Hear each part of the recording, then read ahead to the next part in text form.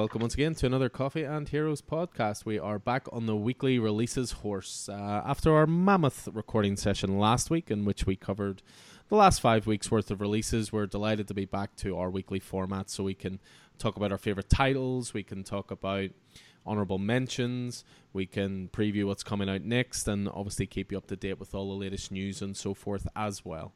So, as ever, your host, Alan, owner and operator of Coffee and Heroes. I'm delighted to once again be joined by Keith. How are you this evening, sir? I am not too bad, Alan. Not too bad at all. Had a nice wee day off today, so a wee 3-day weekend. And I've got 3 days at work then this week, and then I'm off again Friday and Monday. Well seen, I had to use the holidays up before Christmas. It's terrible when you build up all your holidays all year, isn't it? And then you get to the end of the year and you're rubbing your hands with glee.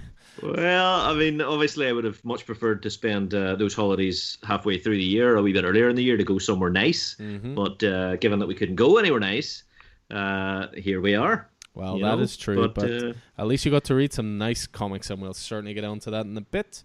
Delighted to say we are once again joined by Paddy. He didn't offend us too much in that 3-hour mammoth recording session, so we've invited him back. So how are you keeping, sir? Are you all good?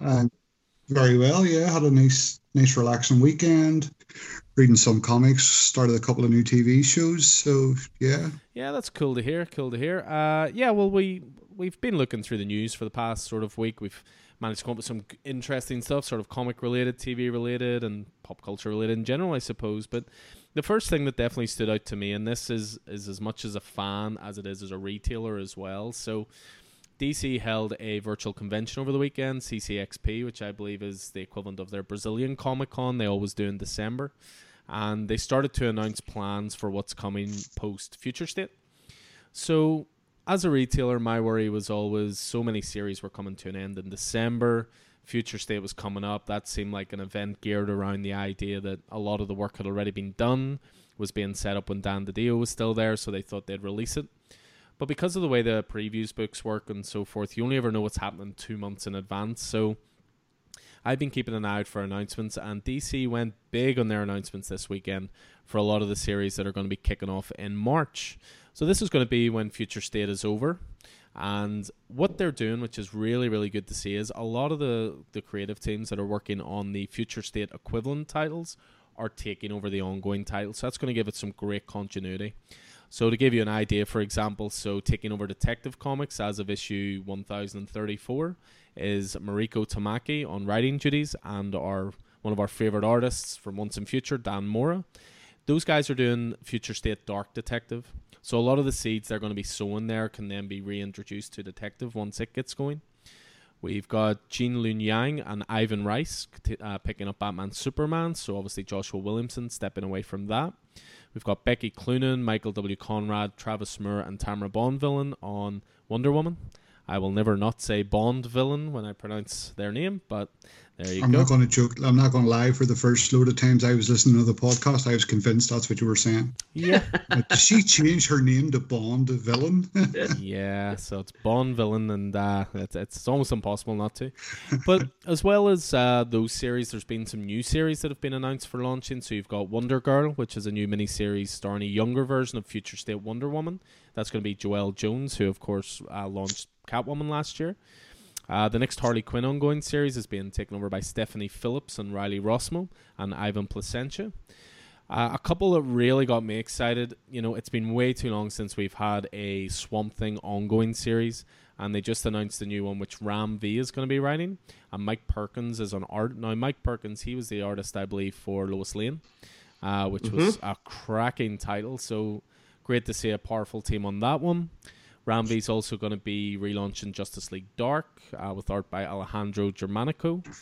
Suicide Squad is coming back. Now, Suicide Squad's an interesting one. The Tom Taylor series was obviously really popular, went down really well, critically very well received.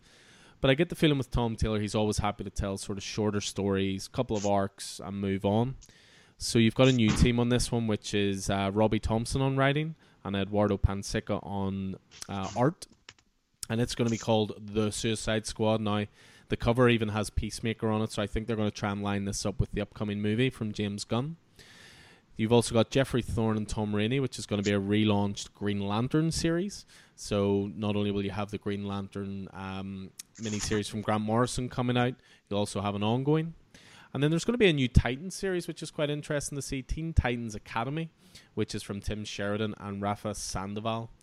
Now, there's a lot to digest there, to say the least. A lot of new titles being announced. They haven't quite touched what's happening with Superman afterwards. They haven't touched on Justice League. I believe Batman Tinian's already announced to come back along with Jorge Jimenez. But it's just great to see, again, from a retailer point of view as much as a fan point of view. It's great to see that there are plans afoot, you know, because it's been a slightly worrying time at DC recently, you know, lots of changes behind the scenes. You had a new editor come in as well, Mari Yavins. So it's good to see some positive news on the old comic front, I have to say. So you guys get a chance to take a look at this at all? I hadn't heard about it until I walked into the store earlier, Alan, and you mentioned it to me. So that one passed me by, but definitely some interesting stuff there. What's the score with Nightwing? So Nightwing hasn't been announced just yet, but again, I would imagine that there are still announcements to come. I do know, for example, that Tom Taylor, him again, he said that his thing will be announced in the next week or so. What it seems to be is a lot of the... so you know the way that there's going to be the one-shots for future states, and it's going to be anthology, so you'll have a main story for 2/3 of it, and then a backup story. It seems to be that a lot of the backup stories are being used as testing grounds for almost like auditions, I suppose, for if they'll bring it on as a full series. Because there's a lot of those ones that I mentioned there are backups, and that they're actually going to be promoted to ongoing. So it means it'll keep the titles interesting as well. But yeah, Bat Family-wise, outside of Batman and Detective, I haven't really heard anything so far. So it'll be something to keep an eye on for the next couple of weeks. But I'm just glad to see that they're releasing titles again. I'm not going to lie. I tell you, I worry all the time. So, yeah, something to keep an eye on there, guys, with tons of DC stuff coming. Didn't James Tynion send a tweet out about working on announcing something new with DC? Said it's going to be his biggest DC announcement since he took over Batman. Yeah, he said something about his plans for Gotham. So whether that means that they're planning another event a la Joker War, or it's going to be a new title, for example, that kind of thing. I mean, Tynion's written Detective before. He's obviously on Batman now. You know, he's killing it there. So, but yeah, what was it he said here as I pull up Twitter? He says, excited to see more and more of the Gotham 2021 lineup reveal itself. We've got something really special planned for you, including the launch of my biggest new series at DC since I took on Batman in January. Stay tuned, more news to come this week and next. So there's still plenty of stuff to come out, which is great to see. Interesting. I mean, I know it's notable that in this week's Batman, Nightwing appears, and he's on his way back to Gotham, you know, to deal with what's happening with Ghostmaker and the fallout of Joker War, and appeared in, you know, and very much spoiler and what do you call her, Orphan? We're in evidence as well, you know. So I wonder, is Tynion sort of taking over marshalling the whole Bat family? It wouldn't surprise me. I mean, he's obviously a protege of Scott Snyder. Scott Snyder said he's stepping away from sort of the big two and superheroes for a while, and he wants to get back to his indie roots. So maybe they're shepherding Tynion forward. He's cut his chops on Batman already. He's shown he can marshal a wide line event like he did through Joker War. Sales have been very good. Critically, it's been well received. So yeah, I mean, maybe it's a case of, you know, getting him to be like the Godfather, so to speak, or maybe like shepherd in the whole Gotham line. Yeah. I mean, yeah, whenever he mentions that, he talks about the Gotham books, you know. So I don't know, is Tynion going to be to Gotham what Jonathan Hickman is to all things X? We can but hope. I'm going to predict the Punchline solo series. Possibly. I mean, the one shot sold very well, but I always worry there's oversaturation of a character. I enjoyed that one shot, but I'm not. If that was announced as a 12-issue mini, I'm not sure I would be, you know, jumping all over it, to be honest. But no, a lot of faith in Tynion. You know, he, outside of obviously all the Bat books and all the rest, you know, Something's Killing the Children, Wind. We talk about them all the time. The guy's just on a bit of a roll at the moment and an ideas machine. So Yeah, lots of positive news coming out of DC, which is great to see. Bits and pieces of sort of TV and movie news are probably worth chatting about. I did see this week that there were photos released of the Hawkeye TV show being filmed. I have to say I'm incredibly excited about this. There was the appearance in the photos of Pizza Dog. How can you not be excited? Yeah, I mean, it's an interesting one because, you know, up until now, Hawkeye has sort of got short shrift, you know, next to WandaVision and Falcon and Winter Soldier. You know what I mean? There hasn't been a lot of chat about it, but there's been a lot of news has come out of late. You know, so they've obviously confirmed that the Jeremy Renner related series is gonna include Haley Steinfeld as Kate Bishop, the younger Hawkeye. But there's some other interesting casting news as well. Florence Pugh, who is playing Black Widow, the other Black Widow, Yelena Belova, in the Black Widow movie, is going to be included in the Hawkeye series. So obviously we haven't seen her in that role yet due to delays, but she's going to be appearing. So we've also got Tony Dalton, who is likely better known to us as Lalo Salamanca from Better Call Saul. So he's going to be playing Jack Decombs, who is the identity of the Swordsman. Now, the Swordsman, although he most recently appeared in Empire as like an alien threat, the Swordsman in his human form was actually the man who taught Hawkeye to be Hawkeye. He was his mentor in the circus, and also a wee bit of a criminal, and led Hawkeye down a dark path whenever he was a child. Now, you know, whether or not he'll serve as that role to Jeremy Renner's Hawkeye, or whether or not he'll be Kate Bishop's mentor, it's hard to say. Who else? We've got Kate Bishop's mother, Eleanor, has been cast, and I see there's been a casting by Alqua Cox, who will be playing Maya Lopez, who was the character who was Echo, who was a deaf sort of Native American hero with the ability to perfectly replicate physical movements of another person. And her father has also been cast. So there's a whole lot of Hawkeye casting there, and some pretty exciting stuff, I think. Yeah, I think they're building out that world. We kind of touched on it last week, didn't we? That Marvel seems to be putting their focus into the majority of TV stuff now, you know, rather than movies for the time being. Yeah, I mean, obviously, movies are a slightly tricky topic at the minute, you know, and I guess the news from HBO and Warner about their joint cinema releases, which come out fairly recently, is a big one there. Yeah, I mean, that's it. They've decided they're going to do same-day releases for their entire slate next year. I mean, it's going to kick off in the States in 2 weeks with Wonder Woman debuting on Christmas Day. I'm delighted to say that it looks like cinemas will be reopened in Belfast at the end of this week. And I'll be honest, Vicky and I went to the cinema a few times just after the first lockdown, and it was one of the safest environments I'd been in, well spaced. You know, you pre-ordered everything in advance, and it was a real pleasure to go to the cinema. And I'm glad to see that we will be able to see Wonder Woman in the cinema. But obviously, going forward, I mean, HBO and Warner Brothers have said this is just for the next year. This is their plan.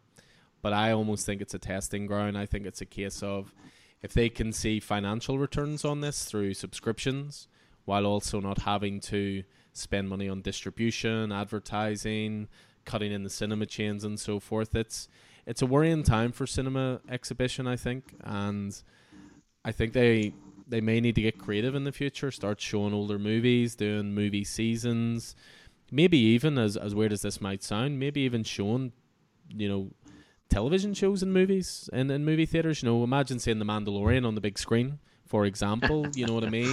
Or imagine showing, I don't know, an entire season of Stranger Things over 2 nights, or, you know, things that are very cinematic. So you may see some changes to the cinematic model, I would say, in the next in the next couple of years. Well, either way, I will still be going to the cinema to see Wonder Woman, I can assure you. Yeah, a few other bits and pieces just sort of caught our eye more for humorous reasons than anything else, and a story that could only come out in this wee country of ours.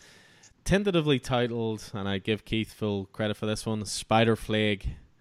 Go ahead. Tell us what this is about, Paddy. Go ahead. It transpired at the weekend that someone was playing Spider-Man Miles Morales on the PS4, PS5. Came across a flag that I believe was the flag that was once used when Ireland was part of the Great British Empire. So the green flag with a harp on it. And of course, as you said, Alan, only in Northern Ireland would this make headline news. You had politicians making statements on it. Well, let's be clear. You had one specific politician. Sir Jeffrey Donaldson. Who I think we could all guess who it was going to be. Yeah. And DUP MP. The future of Northern Ireland will not be decided by a PlayStation game. My God, they have a serious obsession with flags, don't they? It's incredible, it's absolutely incredible. But oh man, I once sat across the aisle on a plane from that man, and it's the only time that I thought, if this plane went down, it wouldn't be too bad. How much self-control did you have to show that day? Incredible self-control. My favorite part of this story was the reporting of the story, because it was all about, it was in the Belfast Telegraph, and the journalist was saying, the makers of Spider-Man are being accused of ignorance, and then they decided to call the main character Miles Morales. And when you're talking about ignorance and you get the character name wrong, when the character's right there in the title, astounding to me. But only in our country could that be. You just know Americans, for example, are just all searching this part out in the game now, just so they can point and laugh at it, because that's what they're doing at our politicians. But that's what we do as well, so that's all good. Another thing that caught the eye was Invincible. So Invincible is, of course, the Robert Kirkman indie superhero series. Ran for 144 issues. It's being turned into an Amazon Prime animated TV show. I am delighted to say Keith has finally worn me down, and I'm actually reading through it at the moment. 20 issues deep. I've had that compendium since probably about a week into the first lockdown, so it gives you an idea of how long I've had it. But I've kicked it off, 20 issues in, really, really loving it so far. But it was recently announced a few new names were added to the voice cast. You must be excited about this even more, Keith, than you were already. Oh, yeah. I mean, the voice cast for Invincible is already incredible. There's all sorts of people involved with it, but they've added to this new list. I mean, we've talked about the previous voice cast before, so we'll not labour that point. But they've added to the voice Mahershala Ali, the man who will be Blade as Titan. Clancy Brown, the man who was the Kurgan in Highlander, as Damien Darkblood. We've got Jeffrey Donovan as Machine Head, Jonathan Groff as Rick Sheridan, John Hamm as Steve, Jimon Honsu as the Martian Emperor, and Ezra Miller. Your favourite? Yeah, I don't know why they keep putting that guy in things. It could be worse. You were saying Jeffrey Donovan there, and I thought you were going to say Jeffrey Donaldson. So that would certainly change things. But I mean, the cast is looking incredible. So it is. I mean, all those Walking Dead alumni in there, and Mark Hamill and Seth Rogen, and J.K.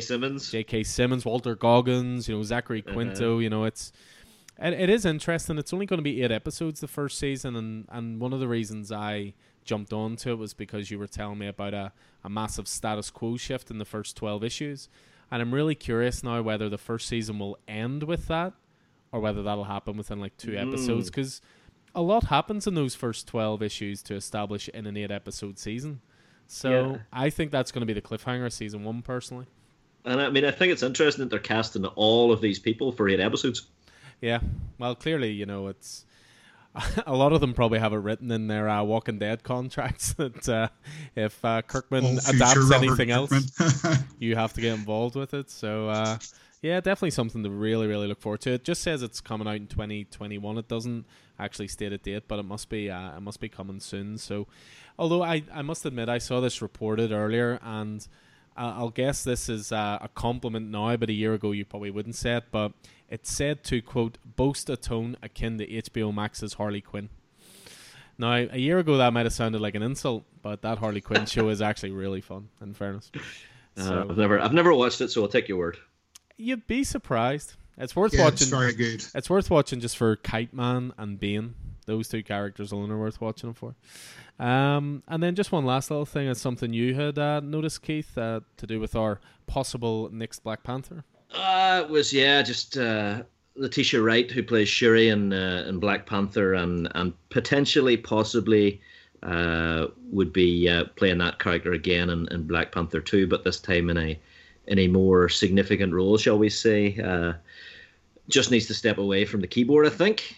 She posted a wee bit of an anti-vax video and a few comments the other night around the potential COVID vaccine, wee bit conspiracy theory-esque, and then very, very shortly thereafter, all her social media was closed down, and I understand that Marvel had a few harsh words for her. She's a great actress. I wouldn't like to see her put her career in danger because she's airing irresponsible views on her social media. I think someone like that, potentially they have a responsibility, and expressing those sorts of statements could potentially cause people's death. You know what I mean? Hurt a vaccination program. Vaccination has long been proven to be a tried and tested method of saving lives. So Letitia, step away from the keyboard. Unfortunately, we live in a world where one of the most irresponsible people on social media graduated to president. So, they're not always going to see that as a negative.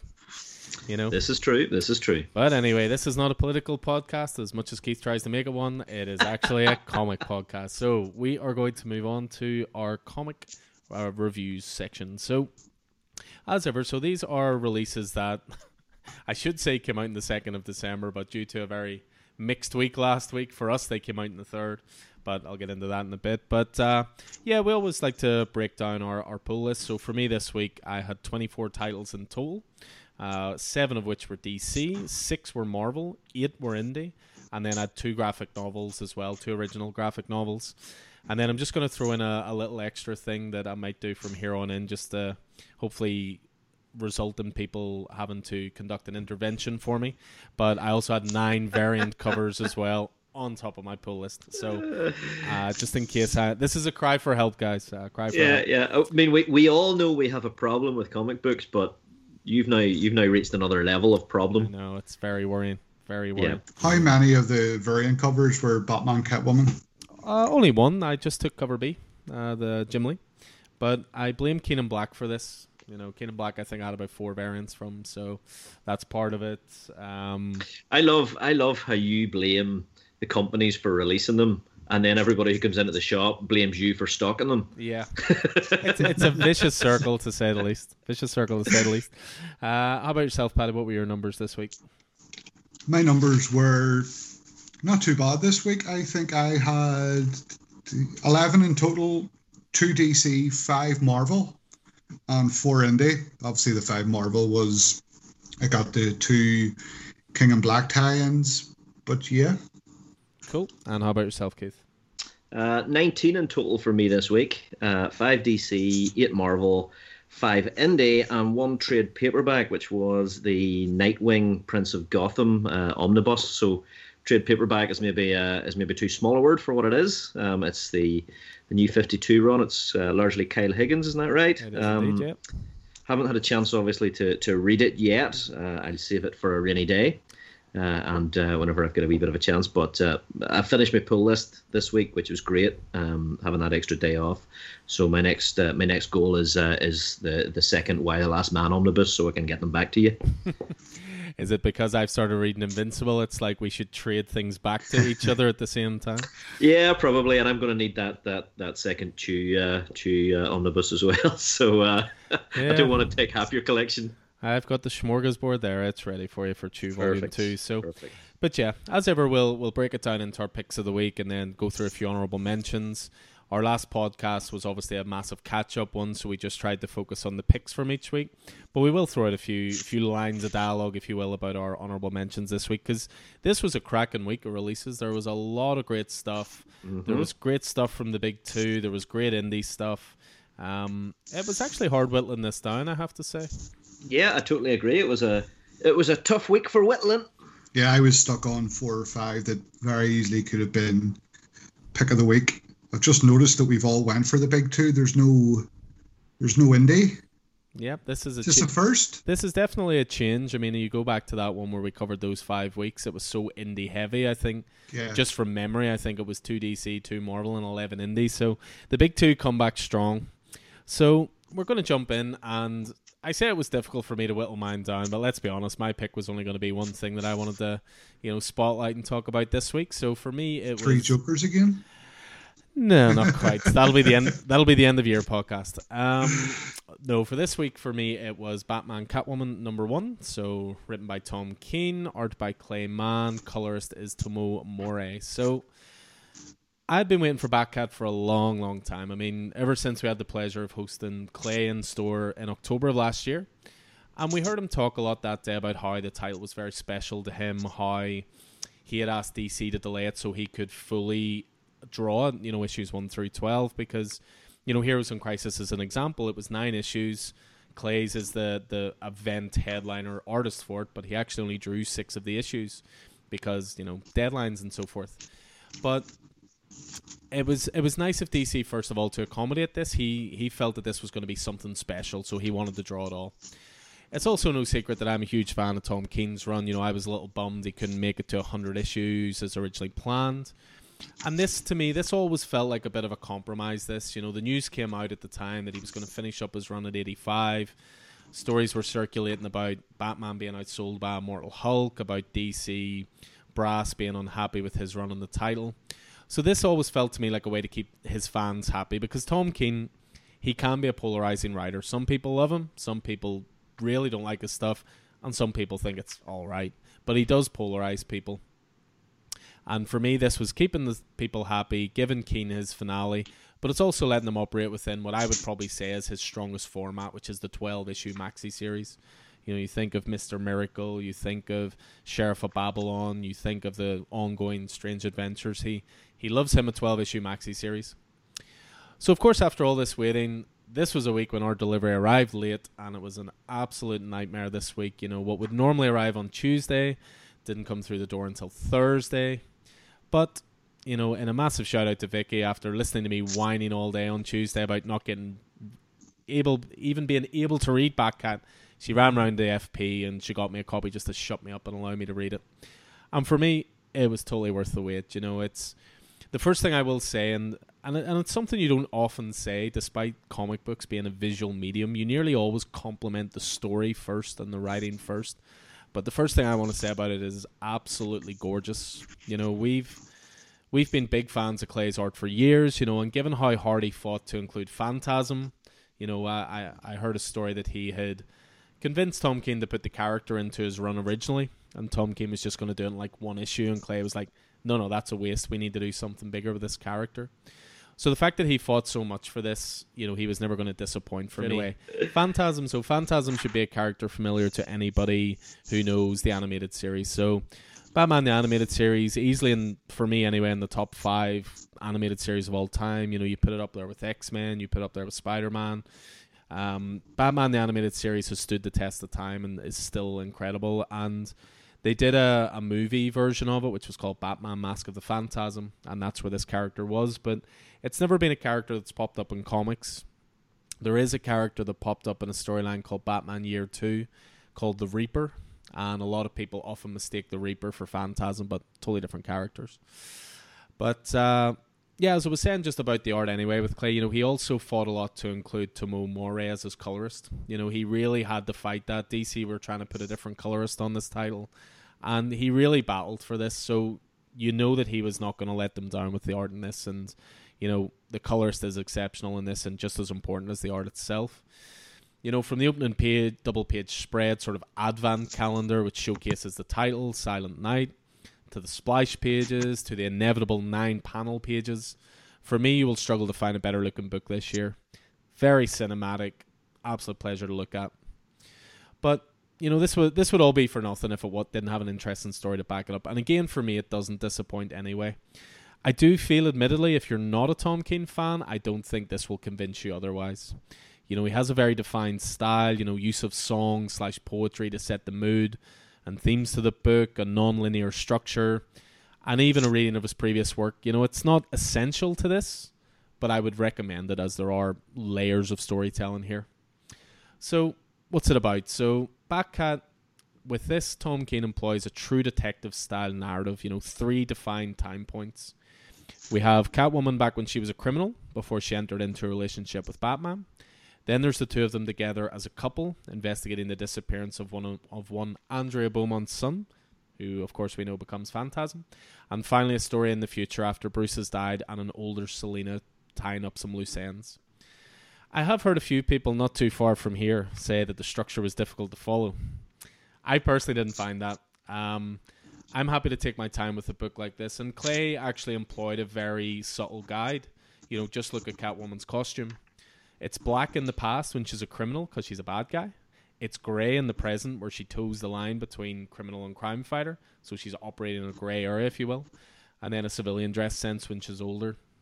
We're also introduced to Andrea Beaumont, a character the fans of the animated series will be more than familiar with. And the crux of the story here is that she's asking Bruce for his help in locating her missing son. I believe is 14 years old, and she thinks he may have ran away to Gotham. Andrea, of course, is well known, as I said before, as the Phantasm, and seeds are definitely sown in this issue for an appearance of that character down the line. You're also introduced to the Sewer King, a character who first appeared in the animated series. So, as well as a love letter to the lore of Batman and Catwoman, it works in elements of the animated series and certainly elements from King's original run. Alfred, of course, is still sadly gone in this issue, though he does make an appearance almost as a voice in Bruce's head. But a special mention really has to go to those last few pages. They genuinely gave me goosebumps the first time I read it. Between the reveal in the future and Andrea sitting in silence, a familiar mask beside her. It was just, as a Batman fan, it was just an incredible way to finish it off.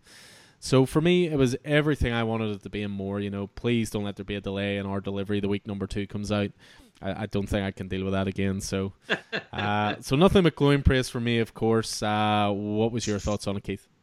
I loved it. I thought it was really fantastically put together from start to finish, literally from start. I love the logo. The Batman Catwoman logo. The letters in Batman are sort of wider than the letters, and the font is wider than the letters in Catwoman, and it's just I thought it was a really lovely put together. It is a black label book, but normal sized, which is great.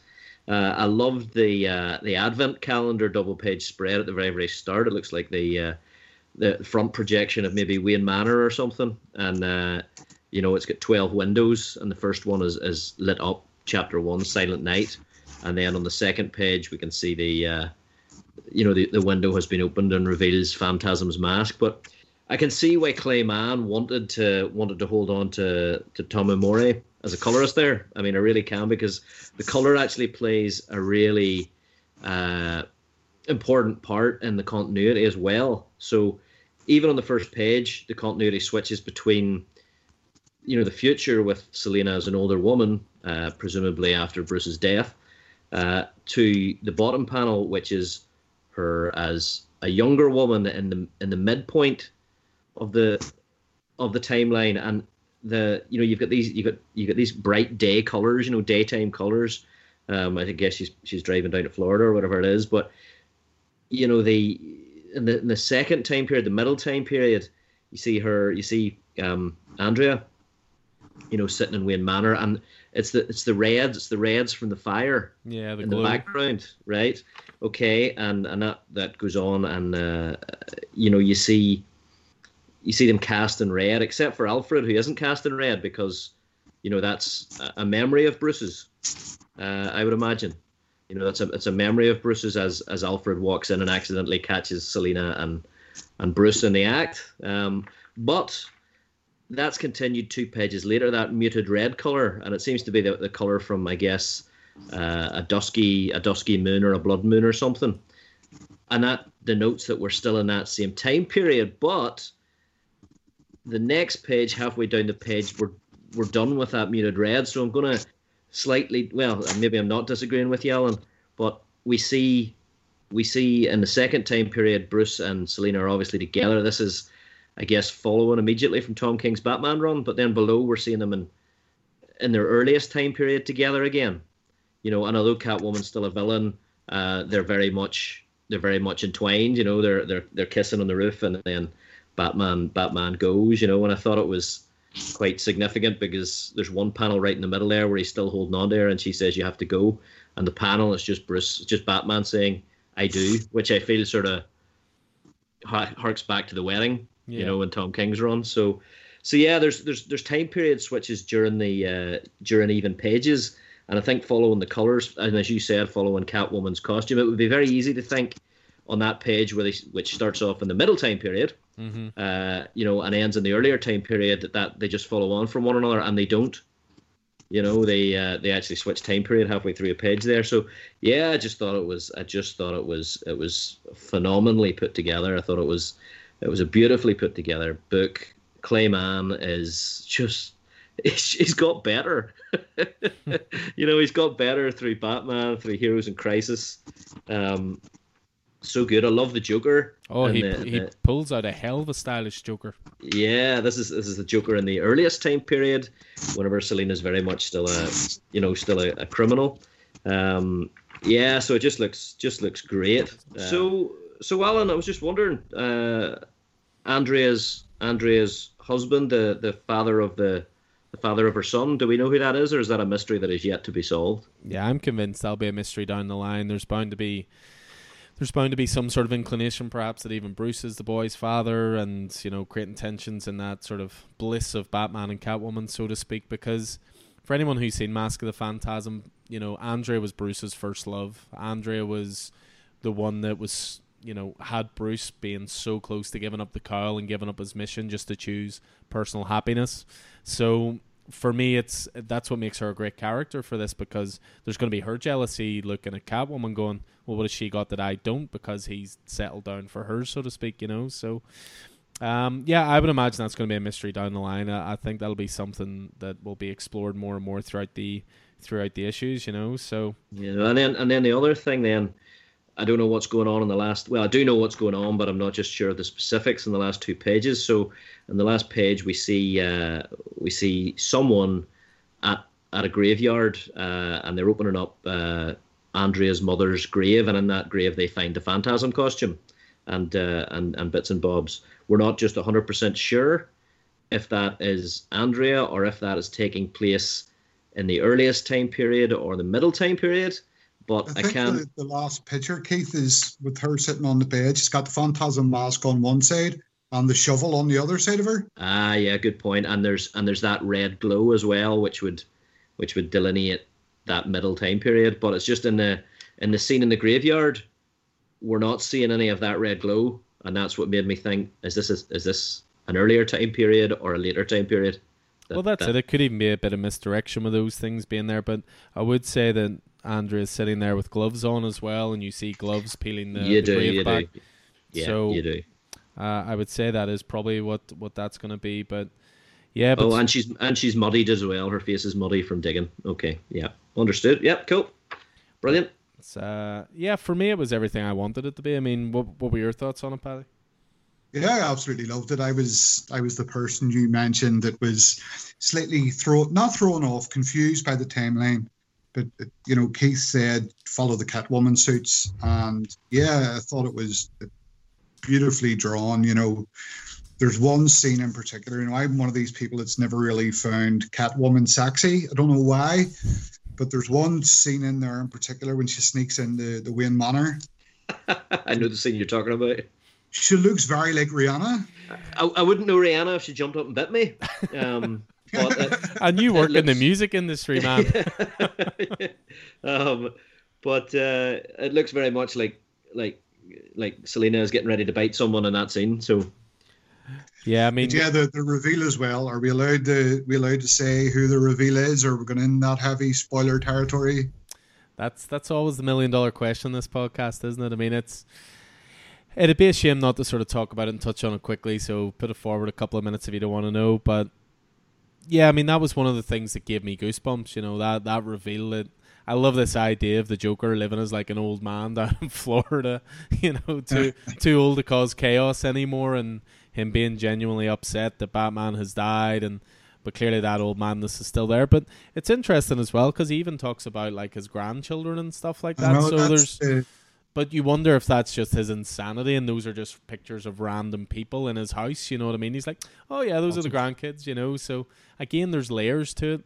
Which I'm really looking forward to exploring. But yeah, absolutely loved it. Lived up to every expectation. You know, bring on issue 2.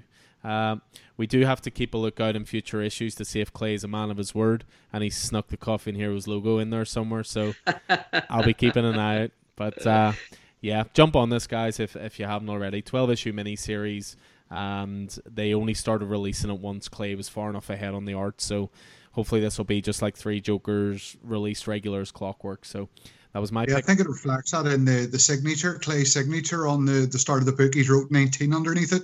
Yeah, well, that's it. I mean, that image was there even when he came over to the store. You know, we made flyers for the event, and that was one of the images we used. It just had a different colored background. I think it was more of a red background, but they changed it up. So yeah, my pick of the week, unsurprisingly, was Batman Catwoman #1.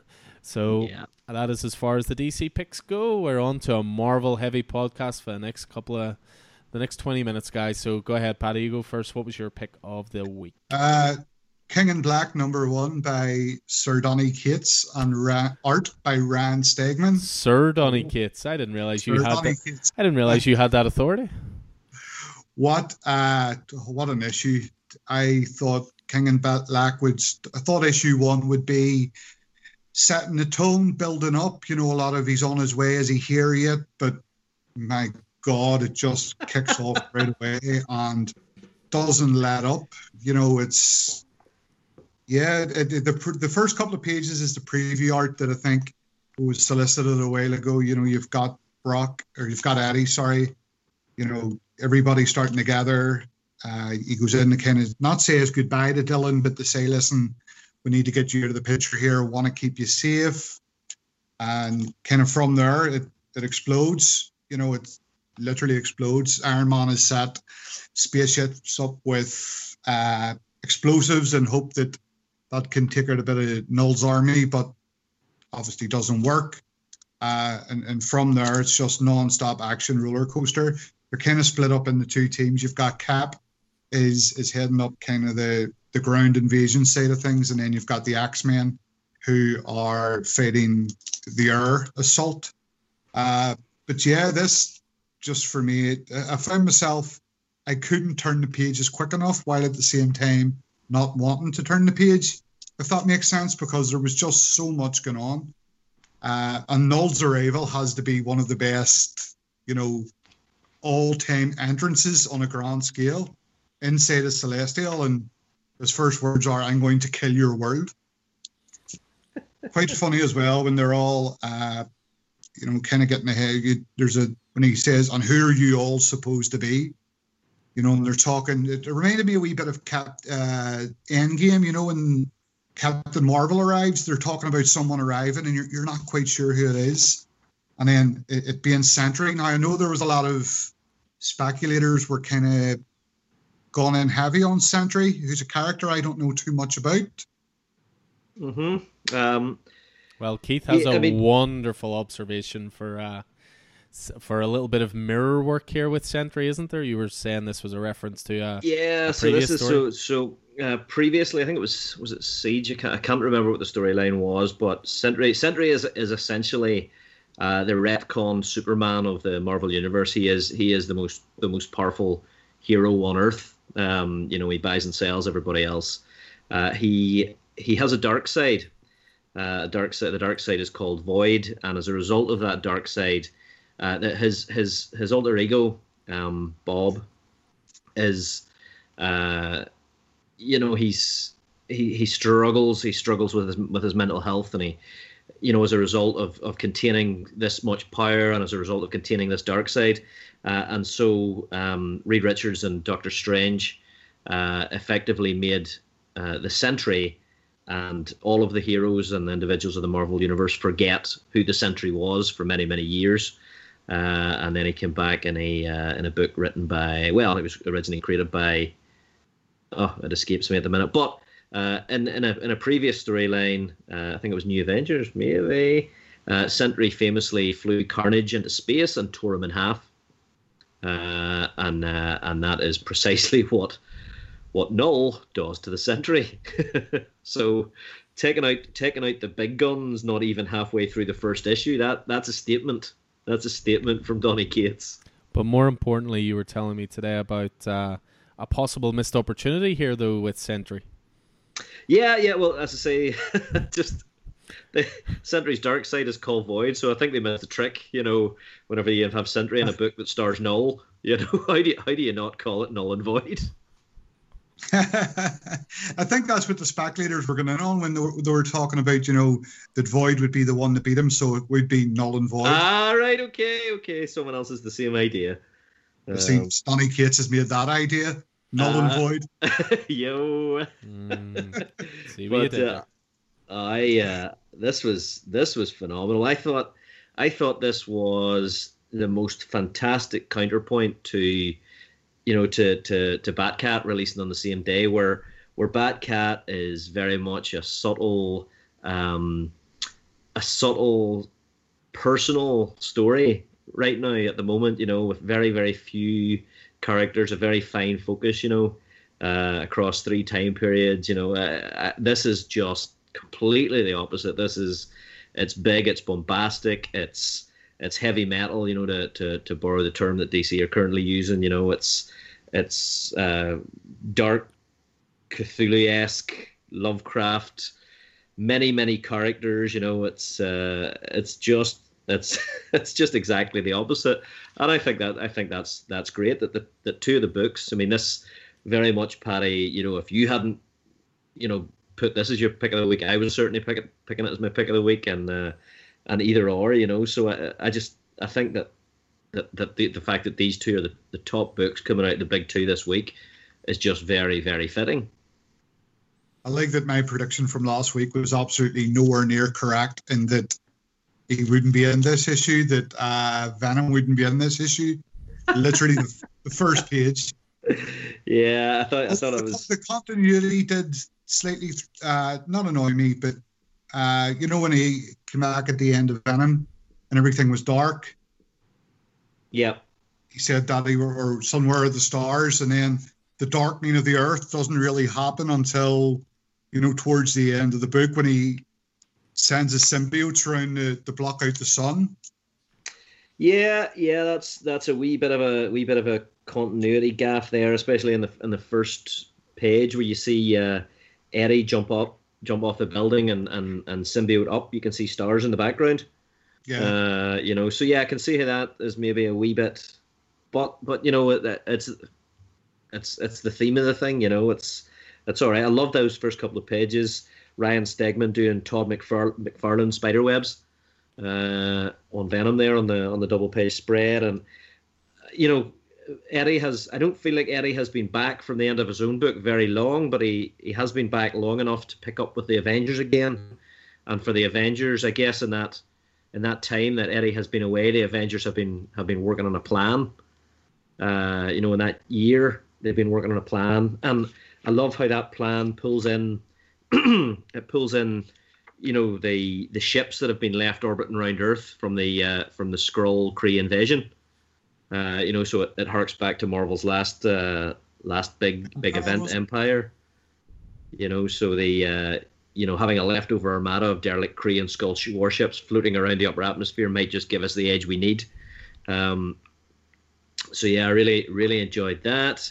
It doesn't quite give them the edge they need, as you say, and it's just the Avengers are up in here. I love the double page spread of the symbiote dragons raining down in New York City as the Quinjets pull into the city, and that being the title.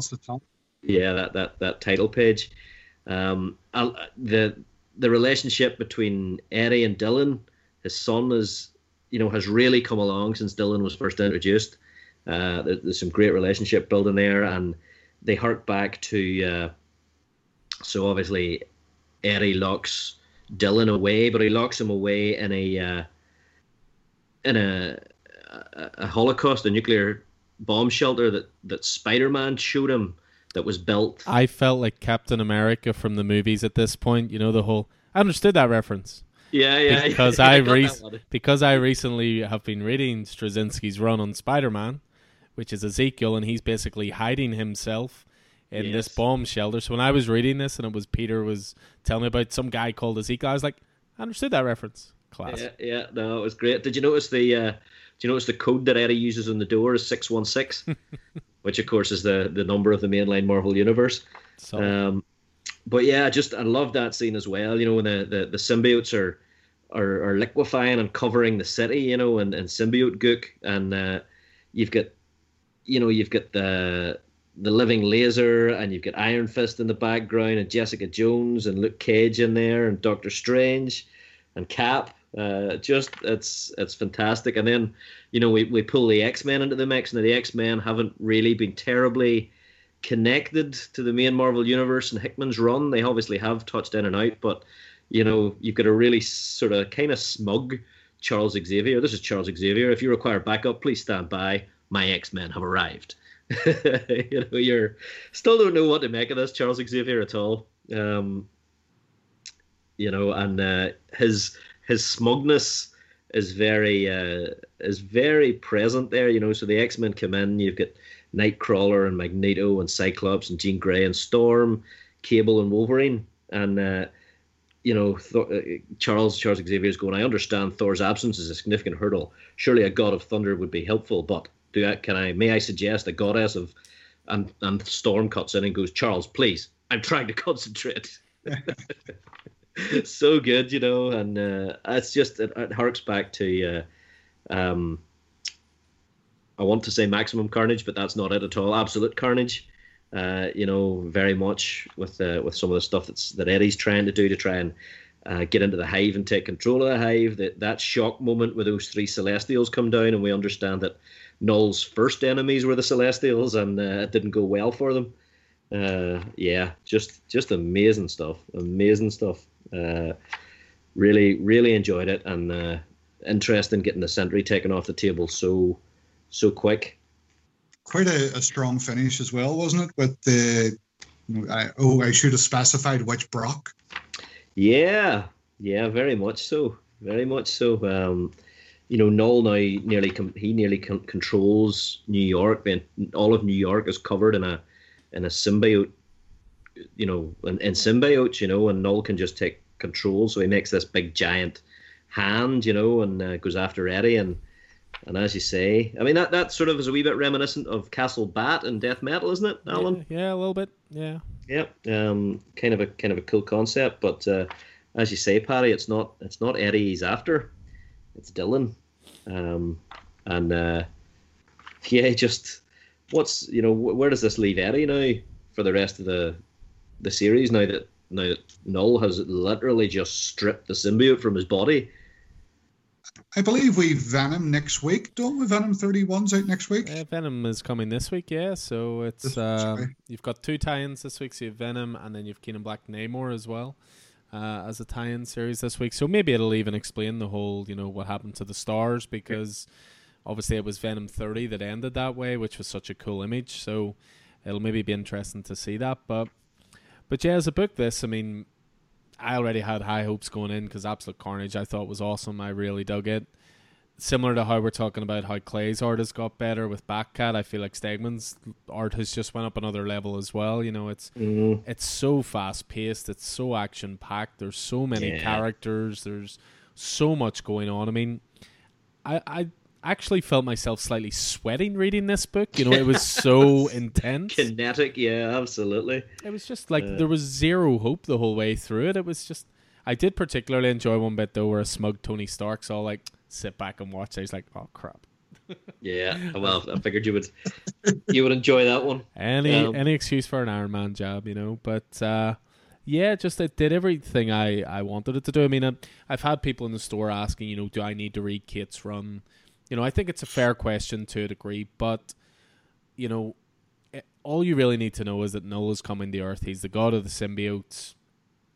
Eddie's now part of the Avengers because he's warned them Null is coming. This starts. It's... And I'll go one better. There's 2 pages at the back that I absolutely missed.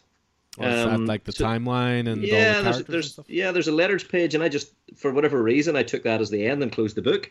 But there's actually another double-page spread, which is a timeline of Null and the symbiotes, and who he is effectively, and just the timeline right up to right through Venom, from Null right through different symbiotes and so forth and so on, right up to the Web of Carnage stuff and the Absolute Carnage stuff and what. So it's, there you are. I mean, I would read his Venom run before this because it's been great, but I don't think it's 100% no, I don't think you need essential. I think, I was explaining it to someone actually in the store today. Events are always aimed at casual readers or new readers. They don't want you to come into an event and be confused about what's going on. They want to bring you into an event, get you excited about certain characters, because then you may stay on those characters once the event ends. So I thought this was really, really user-friendly. Great for new readers, but also rewarding for long-term readers of it. So, yeah, very, very impressive. Bring on part 2. Same thing as Batcat, I suppose. Definitely. So, cool. Great choice, Paddy. I think that's high on all of our lists this week. And I think that Keith's choice is also high on our list this week. And this may be the first time, though you could correct me if I'm wrong, that the same creator has been in the top 3 with 2 different titles that are unrelated. It's very possible. I'm not just 100% sure. I'd have to look back in the annals of history, podcast history, and check. But I think, Paddy, this was a go-around for us. If I had chosen King of Black, you'd have probably chosen this. This is Thor 10 by Donny Cates on writing, Nick Klein on art, and Matt Wilson on colours. So, Nick Klein has a decent history working on Thor with Donny Cates, obviously. Deadpool, Thor by Jason Aaron as well. Captain America, Winter Soldier, and a whole lot of other stuff. So he's by no means he knows what he's at.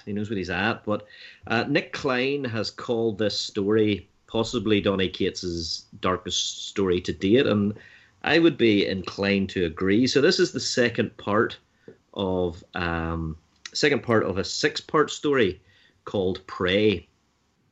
And we actually honorably mentioned Thor number 9, or in fact we failed to, because last month we did the big covering of 5 weeks, and we didn't get a chance to honorably mention this. But so the last Thor 9 was the first part of Prey, but it revisits Donald Blake. Donald Blake being the human alter ego of Thor. And who is Donald Blake? So Donald Blake has had a wee bit of a storied sort of a history. So back at the very, very beginning of Thor, Don Blake was, I guess he was a medic. He was a doctor who hunted. I guess he was drawn to a cave in Scandinavia where he found a stick, and whenever he banged that stick on the ground, he became Thor. He took on the identity of Thor, the god of thunder. So it's kind of been, over the years, I guess Don Blake, Thor. The story was that Odin had placed Thor in the body of a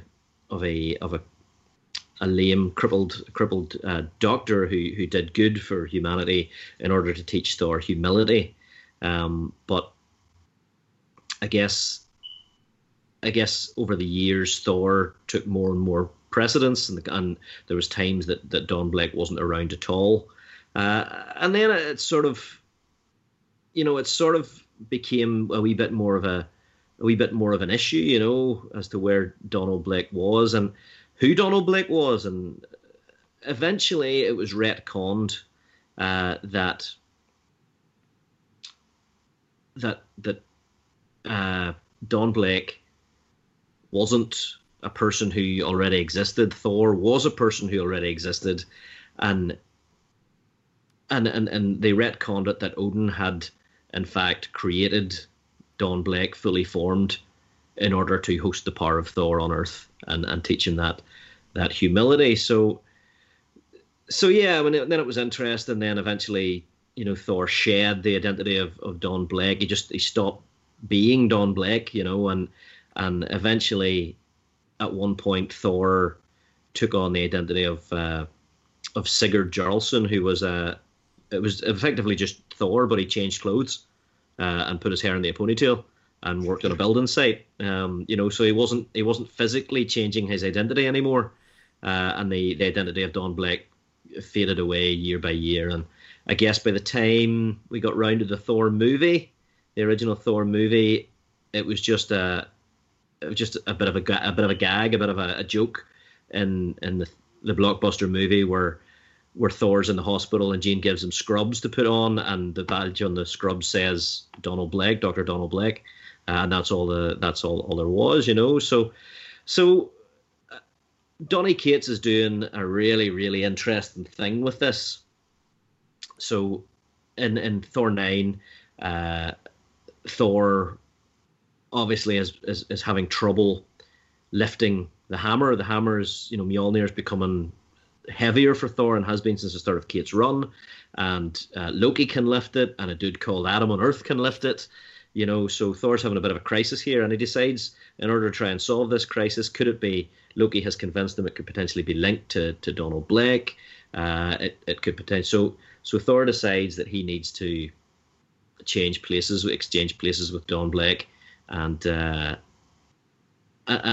whenever Don Blake is in the Ten Realms, which he hasn't been for many, many years, Thor goes to a place where he can commune with the elder Asgardian gods and maybe find out what the problem is. And we find out that, in Thor 9, that whenever Thor is Thor, Don Blake is exiled to this world that seems to be a suburban paradise, where he goes for a walk and time has no meaning and so forth and so on.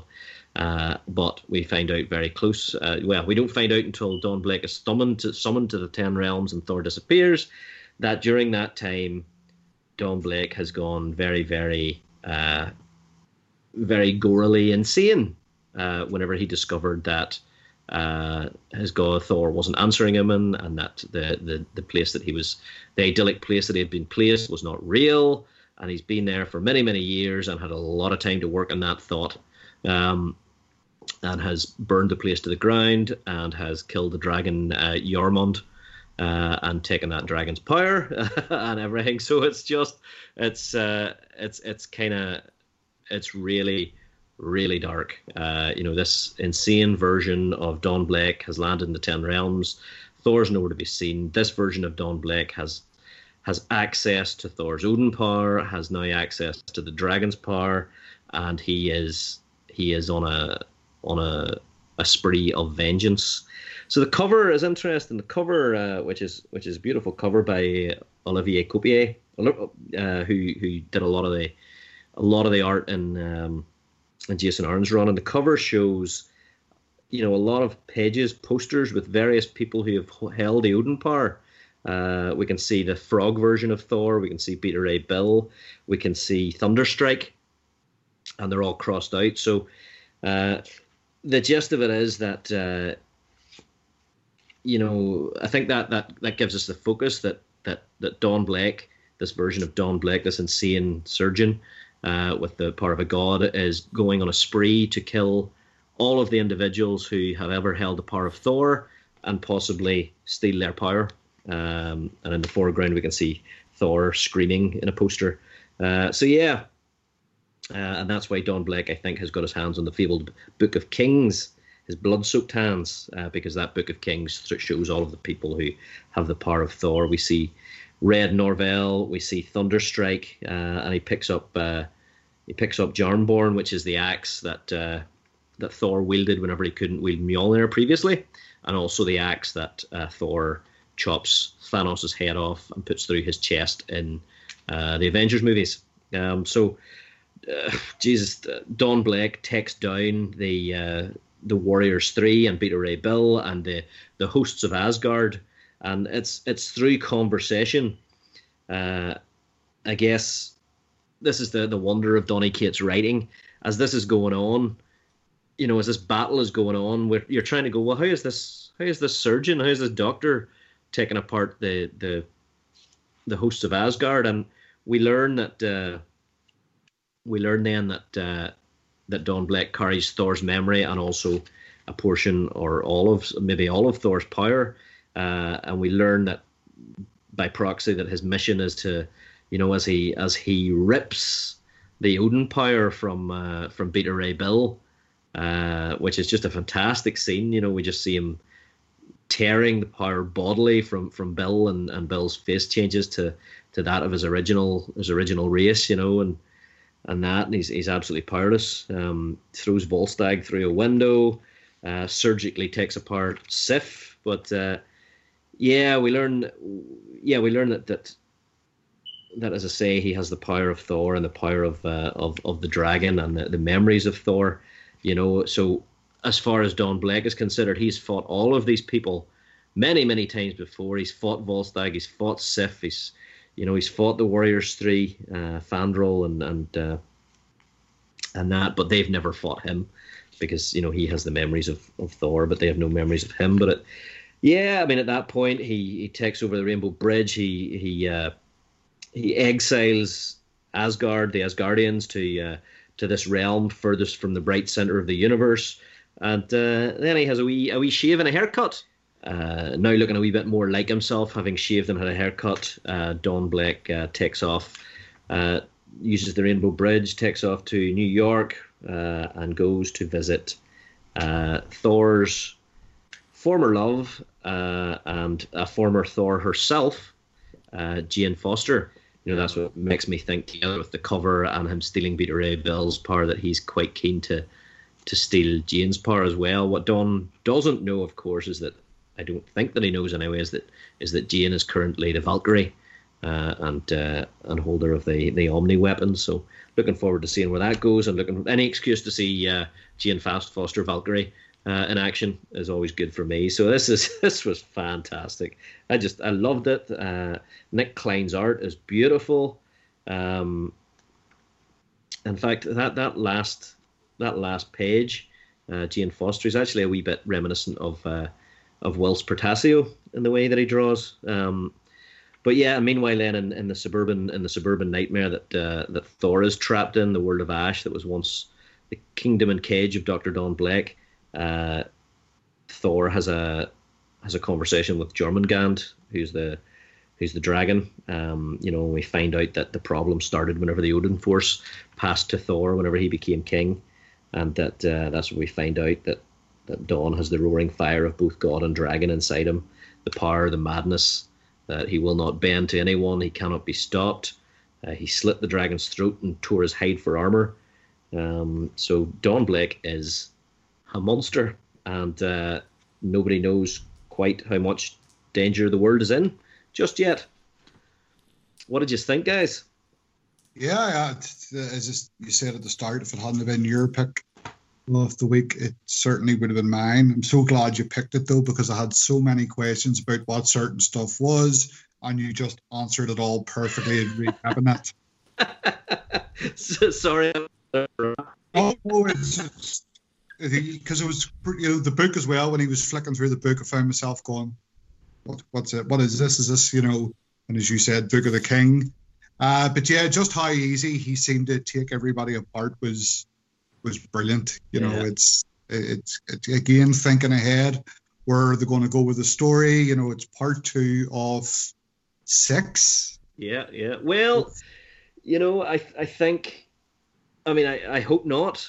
But he's obviously stealing power from the same way as he stole the power, the Thor power, Thor Force from Beta Ray Bill.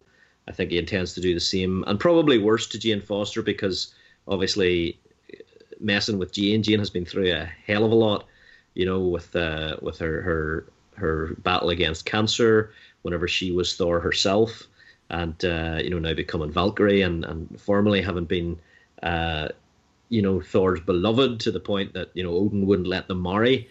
So that's a really good way to hurt Thor. But I hope Jane holds on to her Valkyrie power at least. But then I really love to see Thunderstrike. And what happens there. Thunderstrike's one of my favorite characters as well. Certainly in his original format, anyway. I think now his Thunderstrike's son holds the Thunderstrike power, but yeah. So I think it's nearly like a Highlander thing. You know what I mean? He's running around taking everybody's power. So I think that's where it's going to go. I heard someone refer to him as Donald Blake now as Donnie Darko. I think that's that's pretty fitting. Well, it's interesting. I actually hadn't looked to see that it was a different cover artist. I thought it was just Nick Klein doing it. But it's interesting you say Olivier Coupel, because that image to me is very reminiscent of Magic Order. The scalpel actually almost looks like a magic wand as well. So it actually harkens back to that great mini-series he did with Mark Millar, Magic Order. So now that I look at it, it's just ripped straight from that. Sorry, the other point that bears mentioning is that whenever Dawn was released in the Asgard, the first thing he did was break the cane that allows them to change places.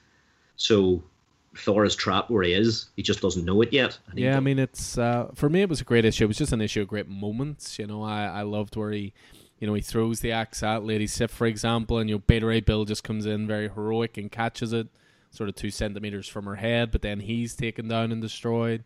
As you say, Volstagg comes in and saves him before he's killed, but then he's dispatched. Even just the fact that because Donald Blake was a surgeon, I love that he uses the scalpel so surgically sometimes, just with multiple hits and things like that. So it's a real good amalgamation of both, surgeon and obviously the power of Thor as well. So, but my goodness, does Donny Cates write some dark stuff like? Yeah, it's just brilliant. I think that he's just taken this. He's found a wee thread. He's found a wee thread, and the dangling thread of Don Blake and what became of Don Blake. I mean, and he's pulled on that and gone, okay, I can do a thing with this.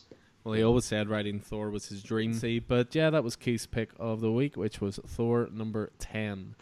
So yeah, obviously given the sheer volume of stuff we've read, I mean, those are all the standouts for us. But we always like to throw a few honourable mentions out there, just a few wee lines on each.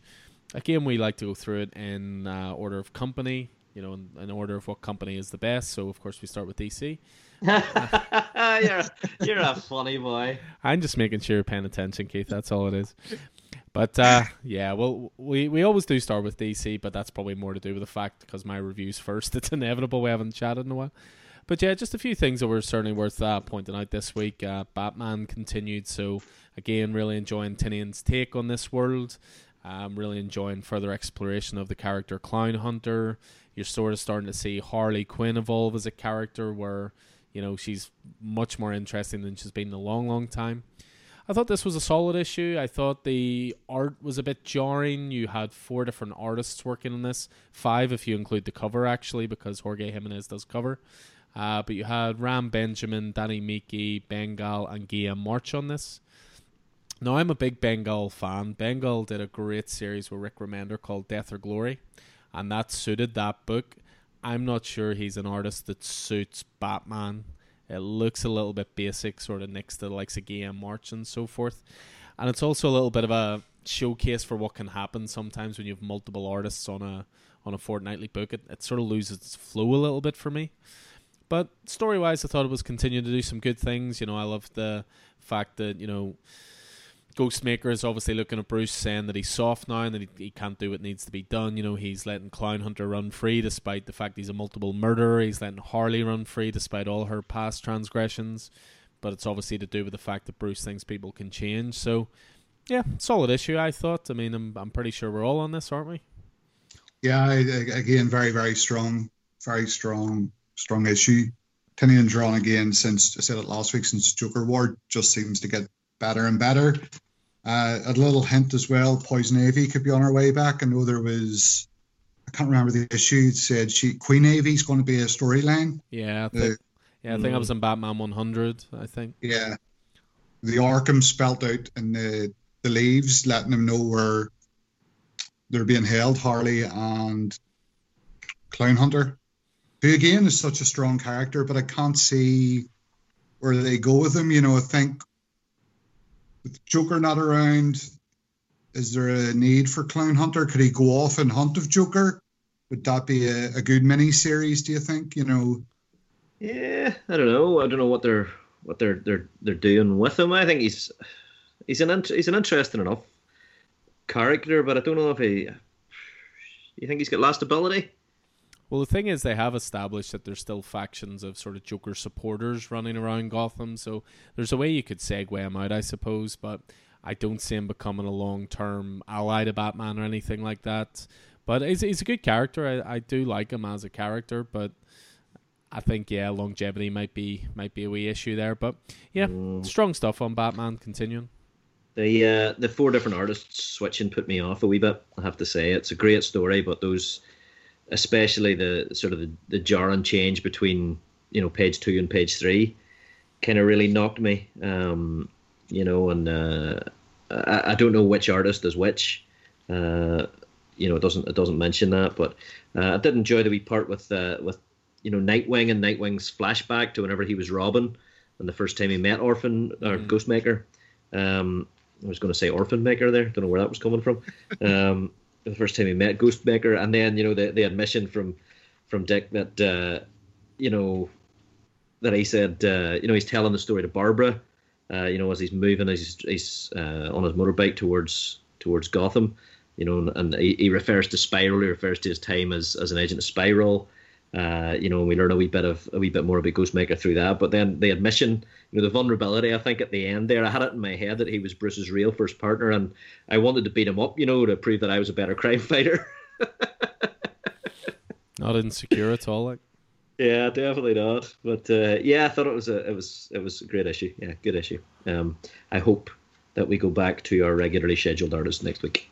I would say so. I would say this is part of like the break the Future State is doing and so forth. It's allowing sort of the mainline artists to get ahead in the work and so forth. So I know Jorge Jimenez is sticking through with Batman with Tinian, so I would imagine it's just giving him a little bit of a head start on that. A few other good ones that popped out this week. I thought Strange Adventures was strong again, number 7 at this point. So that's the Tom King, Evan Doc Shinner, Mitch Gered's title. This one was a very angry issue. It was lots of sort of frustration on Adam Strange's part, who was being held. Lots of anger, but also lots of regret as well, because obviously, again, this is sort of a multiple timeline sort of story we're being told. And yeah, I continue to dig Strange Adventures. I do think it is going to read better when it's all together. I think there's a lot going on here, and I do think this will make a better graphic than single, but it's almost worth it just for Evan Doc Shinner's art as well, because I think his art is so beautiful, so golden age. Yeah, it's very, very good. I love both artists on it actually. Mitch Gerards and Doc Shinner. This issue was slightly weaker for me. I find the stronger issues are the Mr. Terrific issues. But I'm very much enjoying. In fact, I think Tom King writes Mr. Terrific fantastically. So we're back to Adam here, and we're still maintaining that the idea of truth and propaganda and the truth you tell yourself. And how that varies from the actual truth of a matter. Yeah. So yeah, it's good stuff. It's good stuff. Wee bit confusing, but yeah, enjoyable. Well, again, another reason that I think that my delivery was so messed up this week is because it was related to the next title, which is Deceased Dead Planet. We already had our issues, of course, with this as we awaited issue 3, 4, and 5 coming out. This week, issue 6 hit, which is the second to last issue. Very John Constantine heavy issue, which is never a bad thing. I think it's a case of you getting your Hellblazer fix, Keith, since the headline title came to an end, unfortunately. Yes, the sad and unfair demise of Si Spurrier's John Constantine Hellblazer. Yeah, this was great. We're barreling towards the end of this, but yeah, there's some stuff happening on 3 fronts. Our heroes have potentially found a cure. The more villainous survivors have released a whole bunch of Amazo androids to wipe out the anti-living. Which of course is counter to what our heroes are doing, because if they can cure them and turn them back, then killing them off is not a bad is not a good option, you know. Yeah. But and then on the third front we have Trigon, who I guess is the devil, arriving on Earth, and he's also intent on burning everything down and wiping everybody out. So that's where John Constantine comes in. He's made some questionable maneuvers over the last few weeks, last few issues, where he's done some stuff to get some MacGuffins in order to give him the power to face Trigon. So again, John Constantine, all about the greater good and screw all the rest of it, which is what he does best. Yeah, very, very good. Great, really enjoying this. Tom Taylor. What else do you have to say? Indeed. And then we'll just throw in one last title that I think is worth to mention, which is Batman: The Adventures Continue, which of course has been the animated adventures, so to speak, expanding that world. This current run has focused very heavily on introducing Jason Todd and Red Hood into this universe. This has been a really strong title. This was another one that, similar to Deceased, we waited a long time for an issue of it to come out, and then we got sort of 3 or 4 issues in the space of 2 or 3 weeks, and I think that flow really, really helped it. You've got 2 people pulling writing duties on this. You've got animated series, stalwart Paul Dini, but also Alan Burnett on this as well, who also wrote for the animated series. And then Ty Templeton's art, I mean, it just looks like he was he worked on the animated series. The style is that close. Very, very strong issue again. I really, really enjoyed this. Yeah, I mean, this is the third part of Red Sun Rising. So as you say, it's introducing Jason Todd into the mix here. So Robin is Tim currently, isn't that right? Tim Drake. Tim Drake, who gets kidnapped at the end of issue 6. Yeah, so there's a lot. Jason's dealing with his betrayal at the hands of Bruce. I love Joker's partner in crime in this, Straight Man. Who's effectively a Captain America type. And Mr. Wing, who is the Penguin's right hand Penguin. But yeah, this finishes off this arc. I think this has been going from strength to strength with this particular story. Yeah, really enjoying it, and we've got a wee appearance by Deathstroke there at the end, which is always interesting. So yeah, I was on this sort of tepidly at first, and as it's gone on, I've gone, nope, I'm really enjoying this. I'm really, really enjoying this, so I'm on this for the foreseeable. Yep. As far as I'm aware, I think there's only going to be one more issue in its current iteration, but maybe it's a case of similar to a lot of titles taking a break while Future State is coming out. So, because I believe issue 8 coming out, you'll love this, Keith. It's a Christmas holiday special, number 8. So, oh, fabulous! I know you'll enjoy that. Yeah, so that's pretty much DC taken care of. Just a few Marvel ones definitely worth talking about. The first one of which I have to admit would have been very, very high on my list. It was kind of the bane of my existence in the last week, getting it into the store due to the wonderful world of comic speculating. But Daredevil 25, Chip Zdarsky, of course, continuing his awesome Daredevil run. You also have Marco Cicchetto there on cover duties. But I believe it was a different artist for the main series, which was Marcio Menz, I think, was doing art on this along with Cicchetto. And what a great issue this was. Starting to see a bit more Elektra coming into Zdarsky's run. You've got this really sort of romantic scene at the start, showing their sort of blossoming love and so forth. And then that instantly gets counterpointed with Elektra's sort of her dangerous nature. But we're continuing on the storyline where Matt feels like he has to serve his time, so to speak. Obviously he was convicted of manslaughter. He admitted to it in the last issue and took a plea bargain, so it's a couple of years in prison for him. Obviously accidental while he was slightly out of step as he was, retaking the mantle, so to speak. But this issue essentially boils down to a conversation between Elektra and Matt. I particularly enjoy the cowl he has made in prison that is the same color as his orange jumpsuit, obviously to hide his identity. Really, really dug this. I thought the relationship between them was really well explored. I thought there was cool nods to the history of Elektra, certainly with the death of Elektra and Bullseye and all that kind of good stuff. And just a really, really class issue, and it obviously led to a specific splash page that, you know, sent speculators and comic investors wild, which I will not fully spoil here, but to be honest, if you've made it this far without finding it out, you have done well. But yeah, I think this is a really, really interesting direction, and I kind of wonder if we'll be seeing less and less of Matt Murdock for the foreseeable. I wonder if this is going to, the same way that earlier in Chip's run we had less of an emphasis on Matt at one point and more of an emphasis on Wilson Fisk. I wonder if we'll get a little bit of that now, and we'll start to be following Elektra a little bit more as opposed to Matt. Yeah, I mean, if he ends up serving out his 2 years in prison, we'll certainly be seeing a wee bit less of him.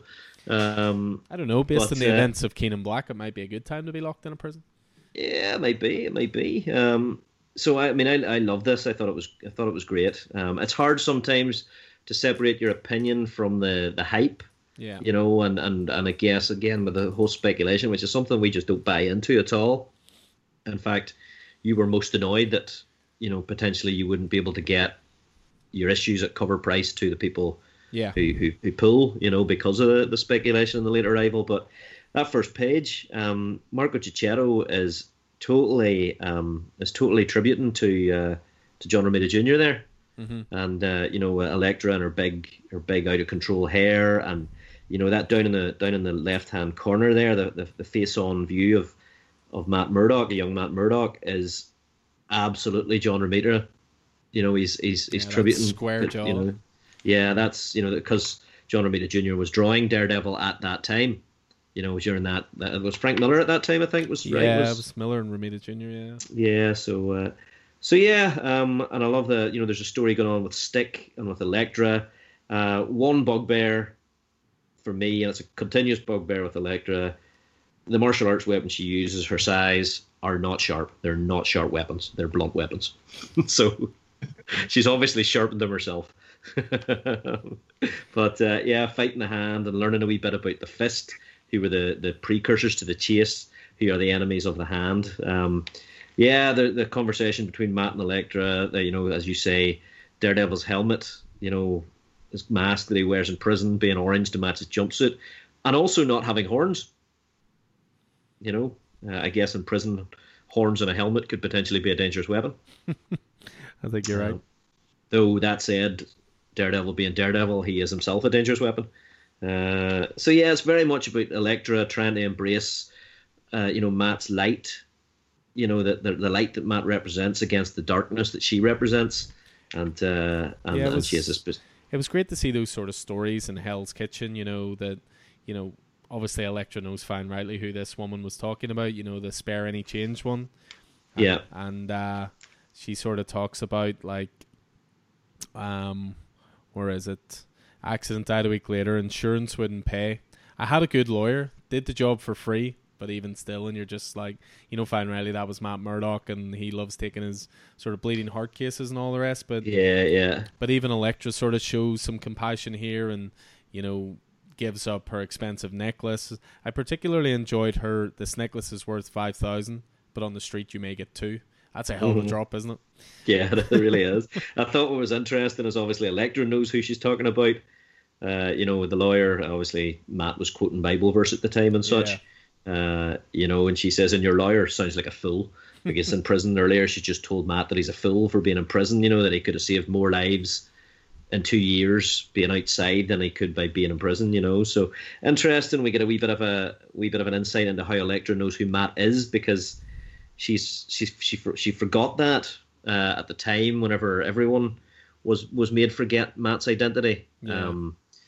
You know, but it turns out it's something to do with her partial resurrection, you know, under Stick. So always nice to see Stick and stuff as well. Yeah, good stuff. And I noticed, yeah, Stick now looks very much like the guy who played him in the Daredevil TV series. I really like the Daredevil graffiti as well as Elektra walks past, which is, you know, projected onto a building, says, "We are all Daredevils," so sort of showing that, you know, Hell's Kitchen still sees him very much as, you know, their savior and one of them, and, you know, always trying to do the better thing, even though he's now in prison. But yeah, just a really, really strong book. I mean, this is a book that, you know, it's good that both of you are obviously here for me to chat to about it, because Vicky went and got me a copy early. Again, she nipped around the FP, and it was just so we could read it. But while we were still waiting on our issues, when both of you guys come in the store, I was like, look, go and sit in the corner, go and read this for 10 minutes. Just don't get it spoiled on you. And, because there were eBay listings within a day, second print, first appearance of, blah, blah, blah. So it's so important with comics and any medium at all, I suppose, any type of art. It's important, I think, to go in knowing as little as possible. And there's nothing worse than spoilers in this world, and they're getting harder and harder to avoid. So yeah, and the funny thing is they're messing with themselves, because this thing will be worth a vast amount of money this week, but next week it won't be, or the week after it won't be. It's a tiny little short-term bubble, So if you're a speculator and you've got a hold of this like a dick, and you're looking to sell it, I would get it sold this week, because next week there'll be. Yeah, I think it's also the first issue I've ever read in store, and I was so glad I did, because I remember speaking to you about the splice page, and I went, that will 100% be a second print. Yeah, and I think cover. literally by the time I got home, I got an email, and there it was. So if Vicky hadn't have been an utter legend and went around the AFP and picked that up, it would have been. Yeah, there's no way we could have made it. It didn't arrive until. Today, yeah. No, so appreciate that. No, pleasure. Yes, thank you very much. Absolute pleasure. So that was Daredevil 25. We've got a couple more Marvel ones to throw out there. I know one that you very much enjoyed, Keith. The Union #1. You use some Union Jack. Well, Paddy was on this as well, weren't you, Paddy? I was, yeah. It's kind of Alan touched on it earlier about tie-ins.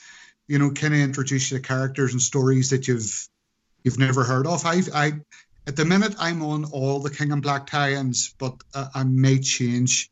But I absolutely love the Union. It's characters I'd never heard of. Do you know what it reminded me of a bit? The Boys. With Voight, the way they manage the superheroes and the Boys. Yeah. Union reminded me very much of that. There was the whole, you get to name them, and somebody was voting for the play it on. Do you remember Bodie McBoatface? Oh, yes. Yeah. Kind of play on that a bit. But yeah, I thought it was, there's it there. I see Soupy McSuperhero Club.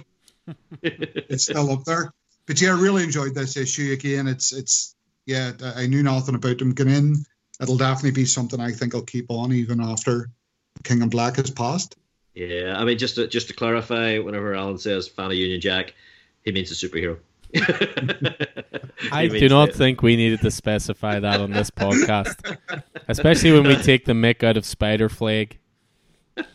So yeah, this was an interesting one, because obviously this was solicited during Empire as an Empire tie-in originally, and they have obviously with a lot of the tie-ins for Empire going the way of the dodo with COVID. This is one that seemed to be a casualty, but what they've done is they've sent it back to the drawing board, probably literally, and repurposed it as a King in Black tie-in, and done a very, very good job. So the reason you haven't heard any of these characters before is because most of them are new, Paddy. Britannia, Snakes, Kelpie, and the Choir. The idea is that they have assembled a team from the various countries that make up the United Kingdom. This book got a real bad rap in the press, because obviously whenever it was first announced in February, the Scottish independent nationalists were up in arms about it, about very bad form whenever countries are talking about going independent after Brexit, that you're put as very bad taste. But in actual fact, they've got it completely wrong, because it's not like they're projecting a superhero team that is together and happy and content. You know what I mean? It's very much the opposite, I would think, by the looks of it. So yeah, I thought this was great. Joey Chapman as Union Jack is brilliant. There's a wee bit of a twist in it, which I was sort of thankful for. Seems to suggest that Union Jack is going to be a very large part of the series, however long it may last. Is it just 6 issues, or is it? I think it was solicited as 5, but I don't know if that's 5 issues as a tie-in for King in Black, and then we'll see what happens, or if that's just a mini-series. But it's definitely had a very storied history, as you say. I mean, I get the feeling the first half was the exact same as it would have been with Empire. We were speculating about earlier, Keith, about maybe substitute the Venom Dragon for like a Skrull warship or something. And yeah, exactly. It's hard to, or a Super Skrull or something. I would be interested to know how much repurposing was done of the latter half of the book in order to make it a King in Black book. It would be about 5 or 6 pages really would have needed repurposed there. But yeah, I mean, British superhero comics set in Britain, British superhero teams have an interesting history, because obviously British comics have always steered away from superheroes, with 2000 AD and all of that. But, I think Marvel did it best with Captain Britain and MI13. Was really interesting, but prior to that, the most successful was probably Excalibur, which was linked to X-Men.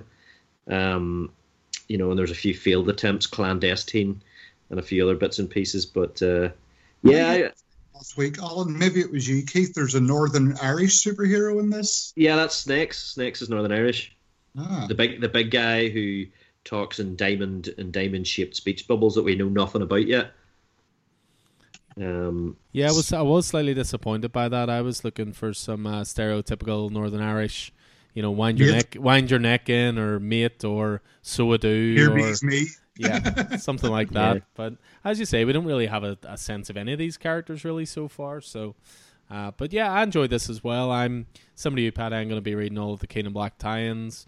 I haven't read Atlantis Attacks yet, which I understand you're not massively fond of. But Yeah. my copy of it only arrived today with that top-up delivery, you see. So I'll give it a go. But, Keith and I talk about tie-ins all the time. Some of them are essential. Some of them aren't.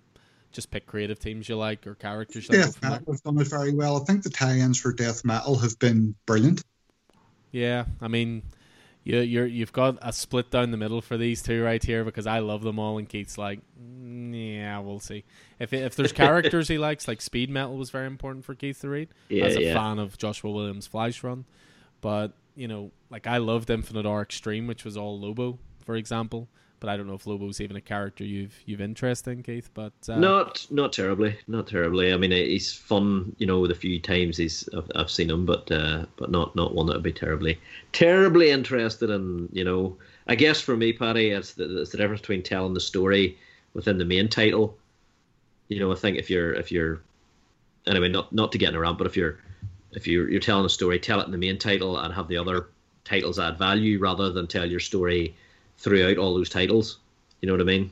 I think with the King in Black being a kind of a global attack, it makes sense.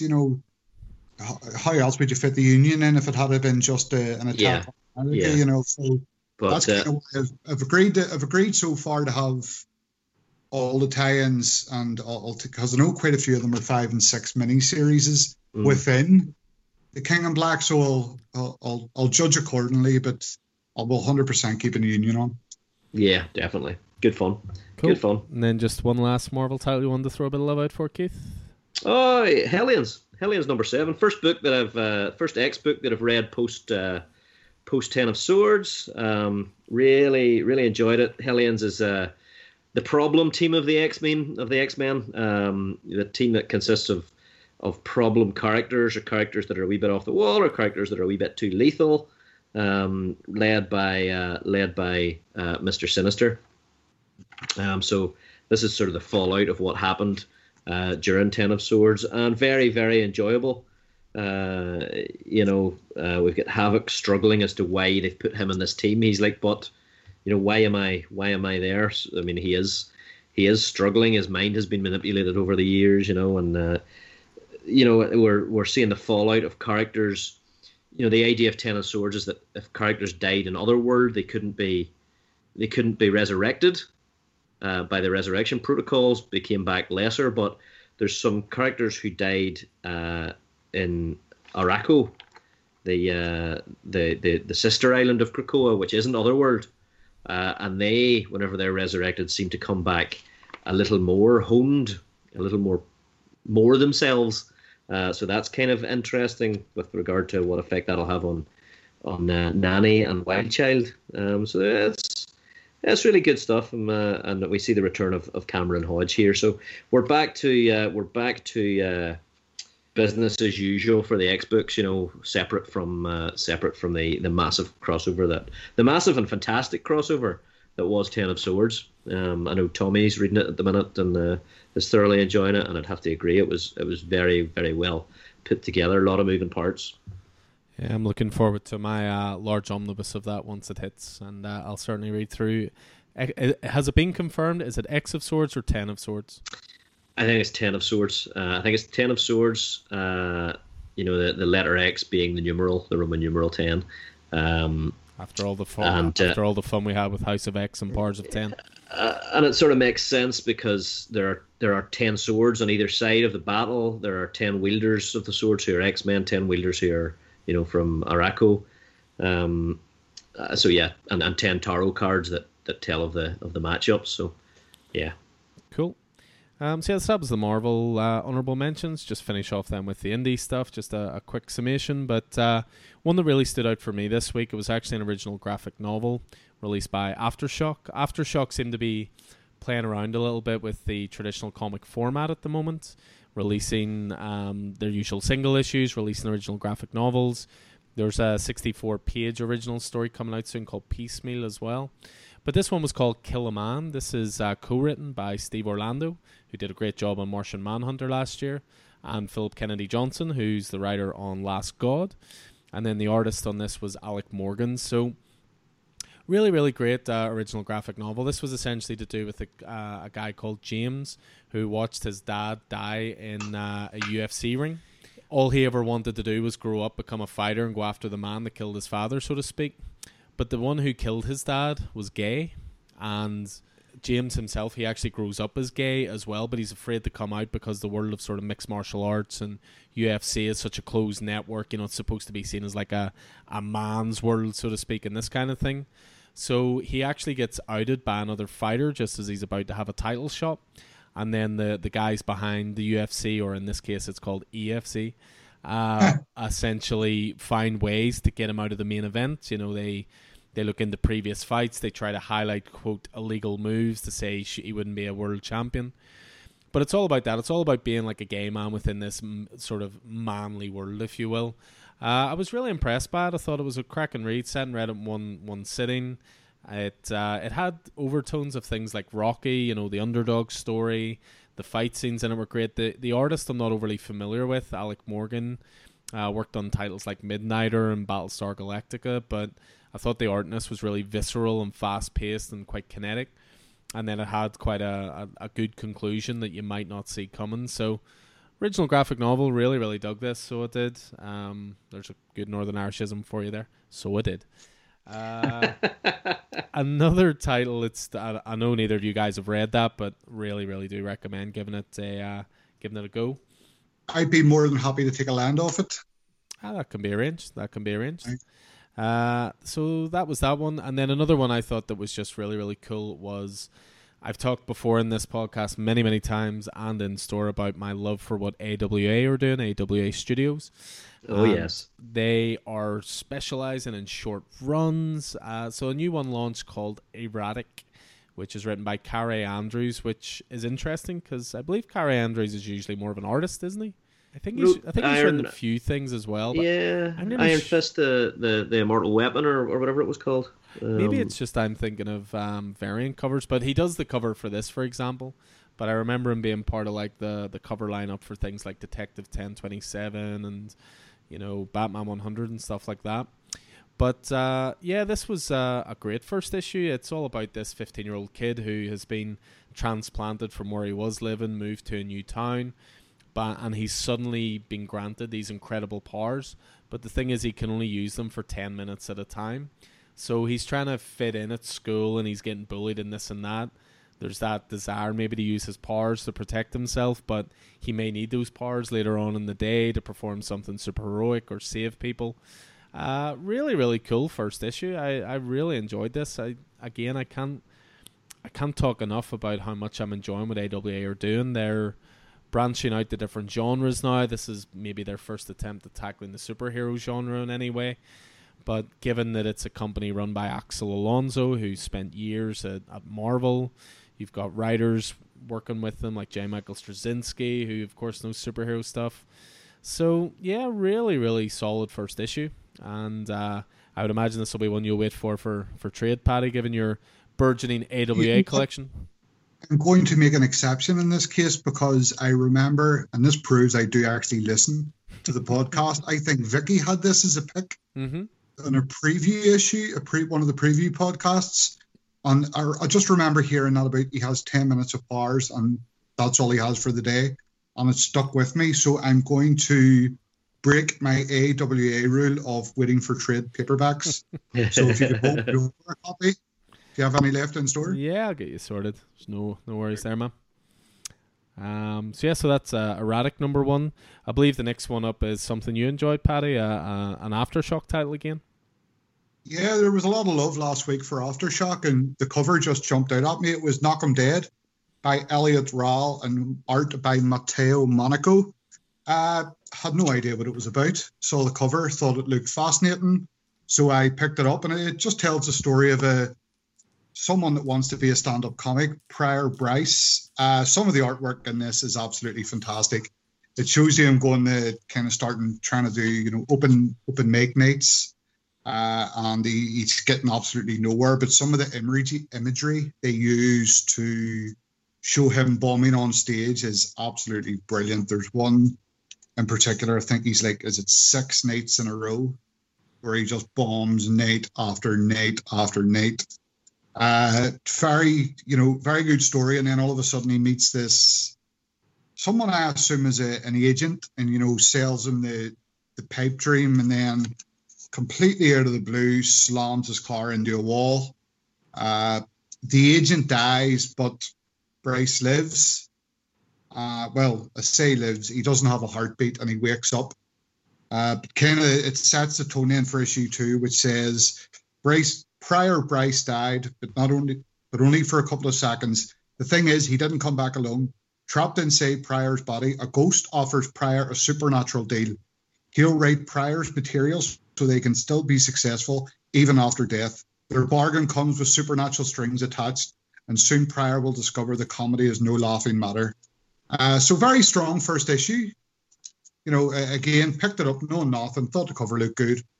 I've decided I'm going to give more number 1s a go, try and expand, my reading material. And yeah, I was really, really pleased to pick this up. Yeah, I picked it up. It's I'm similar to you, Paddy, or what you're planning to do, but I'll always pick up a number 1. It obviously it's a benefit of having a store, but I'll always I'll always have first refusal on number 1s. But yeah, I'll always pick up a number 1 and give it a go, because it might be the next saga, it might be the next, who knows, it might be, and I don't mean that from an investment point of view, I just mean that from a really great story.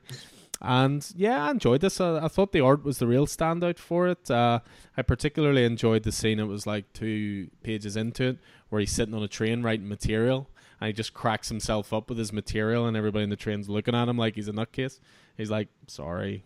He's just laughing away to himself. But yeah, as you say, some of the imagery was great. The first night that he bombs, there's actually imagery of this countdown clock that says "you suck," and it just like explodes in the middle of the venue and stuff. But yeah, it definitely took a weird turn in the last couple of pages, and has set up a very different direction, I think, to what we were expecting. There's even some decent interviews at the back of it with 4 or 5 upcoming stand-up comedians as well, talking about like nights they bombed and stuff like that. So yeah, good first issue. I dug that as well. And Elliot Rahal, that's something else I'm reading that he's writing. Oh yeah, it's The Vein, which is sort of a vampire prohibition title by Oni Press. Here comes our obligatory love for a certain Mr. Kirkman and a certain martial arts-based title. Firepower number 6. I think you're on this as well, Paddy, aren't you? Another brilliant issue. Yeah, and Robert Kirkman, Chris Samney, Matt Wilson, and colours, and so we're getting deep into the story now. Through teamwork and fireballs, Owen and his wife Kelly were able to ward off 2 Dragon Claws assassins, only to rush to their kid's defense back home at the hands of 2 others.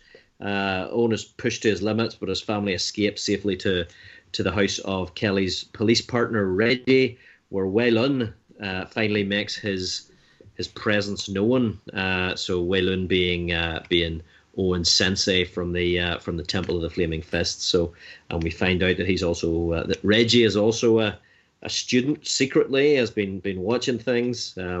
Some great fight sequences between Owen and Wei Lun, and just in the standard Kirkman Samney way, it's just going so well. And just a little more of the story is opened up as we learn why Wei Lun left the Temple of the Flaming Fist, why he now has a Scorched Earth clan tattoo on his arm, and exactly what's going on. So we've got just like Invincible, we have a wee bit of a Kirkman twist in issue 6, and we learn a little more of the story. And I just love this book. I love this book.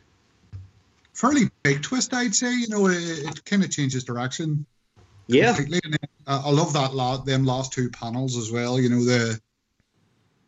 don't want to give it away without spoiling too much. They look up as if to say, not quite. Well, yeah, and I think that's Kirkman has certainly, has he tweeted about that or talked about it, that he doesn't want to lead his readers into thinking he's it's a bit of a cheap joke, a bit of a cheap cliffhanger, and he's not willing to do that.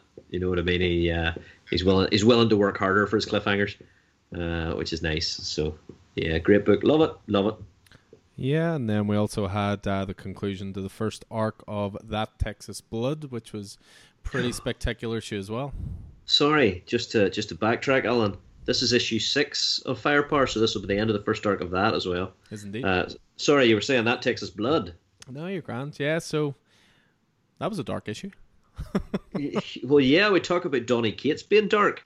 This is probably the darkest book on the shelves. Well, certainly the darkest book that I'm reading. So it is the end of, I guess, the first arc, but it's the end of the second story, called A Brother's Conscience, which was due to be the actual story. Isn't that the case? Yep. So yeah, this finishes off the story of Randy Terrell, and it's just gone from bad to worse. Randy's from Texas and has returned to Texas, and has found that the life that he built for himself elsewhere was just a veneer, that he was always the person he was whenever he was where he was from, and it's dark stuff, as Joe Bob would say. Well, yeah, such a good book. Great book for anyone who's a fan of noir, who's a fan of sort of small town mentalities, it's just a really, really well told story. I mean, the trade of it's due out in January, and it's going to comprise the first 6 issues, but even little details, the guys who wrote, drew and created this, they provide playlists on Spotify for, to set the tone for while you're reading and so forth.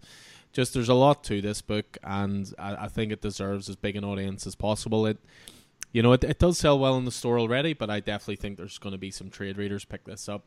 I'm planning on getting it in trade. Issue 1 and issue 2, I believe I got, but I just know it's a story I would enjoy more due to the slow pace if I had 6 or 7 issues to read at once. Yeah, so, you're probably right. Right. Picking it up in trade. So they're taking a wee break, I think, after this issue and our next arc. Apparently we're travelling back, according to the letters page here, or the page at the back, we're travelling back to 1981, where Joe Bob, then a deputy, must team up with, well, where's the fun in spoiling it? Plus any excuse to throw that word in again. Yeah, absolutely. So good. I mean, I read this this afternoon, and it was on my pull list, and I'd read it this afternoon, and yeah, it's dark even reading it in the light of day. You know what I mean? I've said it before, the atmosphere absolutely drips off it. Sense of dread as well. Yeah, and just that impending, not doom in the world-ending sense, but doom in the personal sense. It's a small story with big consequences to the people in the story. Mm-hmm. Just loved it. Yeah, thoroughly brilliant book all around, and definitely creators to keep an eye on for whatever they do next as well. So, yeah, that was that Texas Blood number 6, and then just one last one. I know you want to throw out a bit of love for, Keith. You were chatting to me about this in store today. Yeah, sure. So, I mean, Stranger Things and Dungeons and Dragons issue 1 from IDW, Jody Houser, Jim Zub, Diego Galindo was my pick of the week a few weeks back. It was in our big Uber recording there last week. And I voiced the fact that I was really interested in where it was going to go. Obviously, it's pulling together the properties of Stranger Things and Dungeons and Dragons, the latter being one of my favourite things. So the first issue took place before the first episode of Stranger Things. It was a prequel about how the kids, how Mike and Lucas and Will and Dustin got into Dungeons and Dragons and met through it and became friends through it and dealt with the troubles of their burgeoning school lives through it. This issue jumps in time to the end, after the end of the first season of Stranger Things, where Will is back. He's still in hospital after his experience. They've defeated the Demogorgon and all of that. And this story is beautiful because it's about how they want to get, Mike wants to get back to the game, but how do you get back to the game whenever you've just experienced all this, whenever you've just defeated real monsters, and whenever Will has gone through what he's gone through and all of that. So it's just set beautifully, and it's about how they use Dungeons and Dragons for their own therapy, to deal with what they've been through and to normalize, to get back to normal life. And I just think it's fantastic. I've long been a proponent of the idea of Dungeons and Dragons as a kind of near therapy that can make people more. The people who gravitate towards role playing games are kind of like how I was whenever I was a kid. No confidence. Despite the fact I was creative, not really socially. Really really shy. And that's not who I am now, and part of that is because of Dungeons and Dragons. You know what I mean? So I'm a real big proponent of the power of it to make people more confident, and it's just, although it's considered a nerdy thing, a closeted thing, it's a social thing. It's about people sitting around in a comfortable, to use the word, safe space with their friends and socially interacting. So, and there's an advertisement for I don't know if it's a service or a charity called Game to Grow, about doing that, using gaming for therapeutic social groups. So yeah, I'm really really chuffed with what they did with it, and how they, Mike as the dungeon master was trying to go, I have to get them back into the game, but then he realized that it's a game they construct together, and he was so keen not to make Will. He was in this problem with the story where there was only one sword that could kill the Hydra, and Lucas's character had it, but he needed Will's character to have it because they needed to empower Will. He needed Will to not be the victim, to be the hero. You know what I mean? So he talks to Nancy about that, and in the end it works itself out fantastically. So again, at the end of this issue, I'm going, where are they going next? What's happening next? You know what I mean? I'm really, really excited about this series now. It's 4 issues, and I'm in now. I'm in. So yeah. Cool. So Stranger Things, Dungeons and Dragons number 2 is Keith's last honourable mention. I see in our notes here someone wants to try and, cheat the formats. Who could that possibly be? Would that be the new guy? Because it's not me this time. It makes a change it not being you. This is the thing. We timestamp we name check all of our recommendations and who's going to chat about things. But I noticed this one didn't have a name attributed to it. Is that yourself? Yeah, I just want to give I've been reading Chew, the original Chew, the CHEW Chew. Mm-hmm. Absolutely loving it. What a story, what characters, what art. It's just absolutely fantastic. I think I'm halfway through it now. I've been reading it on the tablet, and just absolutely brilliant. I know just wanted to give it a shout out. And did I hear you're reading it, Keith? Did you mention? Well deserved shout out. It's a book that I was aware of, but Alan really introduced me to in that, you know, as lockdown started, I borrowed some stuff off him. We very much were like, okay, I'll read your favourite stuff if you read my favourite stuff, and maybe we'll do some book clubs, you know. So I borrowed Y the Last Man, which Alan has in omnibus editions, and Chew, which I read the first smorgasbord edition. So I'm looking forward to the second. I absolutely agree with you, Paddy. Why was I not on this the first time around? You know, it's absolutely fantastic stuff. John Layman and Rob Guillory. Have you read Farmhand, Paddy? No. Oh, get the trade of Farmhand. Rob Guillory, who is the artist on Chew, is the writer and artist on writer and artist, isn't he? Writer and artist, creator on Farmhand. So I would highly recommend that. And that's what sort of very much cut from a similar cloth to Chew. And one thing I will say to you about if you are reading through Chew is take your time with every page, because the amount of background gags that Rob. You know what? I noticed last night, and I think I'm on issue. God, it must be on about issue 30. That there was a saying somewhere, and it was just something so childish and immature, and I just thought to myself, have I missed 30 issues worth of these background notes? It's worth going back, believe me. And I think I can safely say if you're a Chew fan, we'll have some a nice prezi for you in future. Oh. Watch this space. So that'll do it for honourable mentions then for this podcast. I will now pass you over to Roddy with his latest Dander with the Dead. Go on, you boy.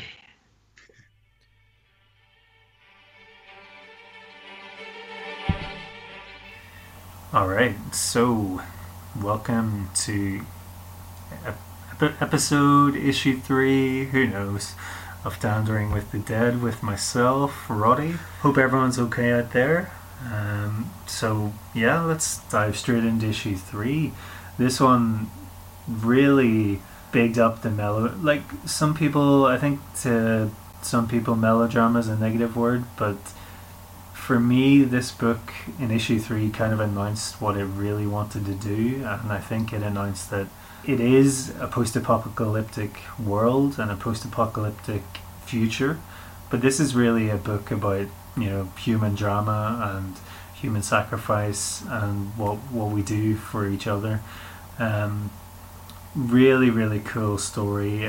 We start off with, you know, Rick searching for his wife Laurie and his son Carl after waking up from a coma, and in this issue straight away he was reunited with Laurie and his son Carl in this one, and it just jumps straight into it. It's like it's a really strange feeling for me, because I feel sometimes comics kind of, they hold loads of stuff back, you know, to give you at the end, like, you know, if it's a 6-issue miniseries, it feels like sometimes it pads it out a wee bit, and this just gives you everything straight away, and it's like, I think it's absolutely incredible.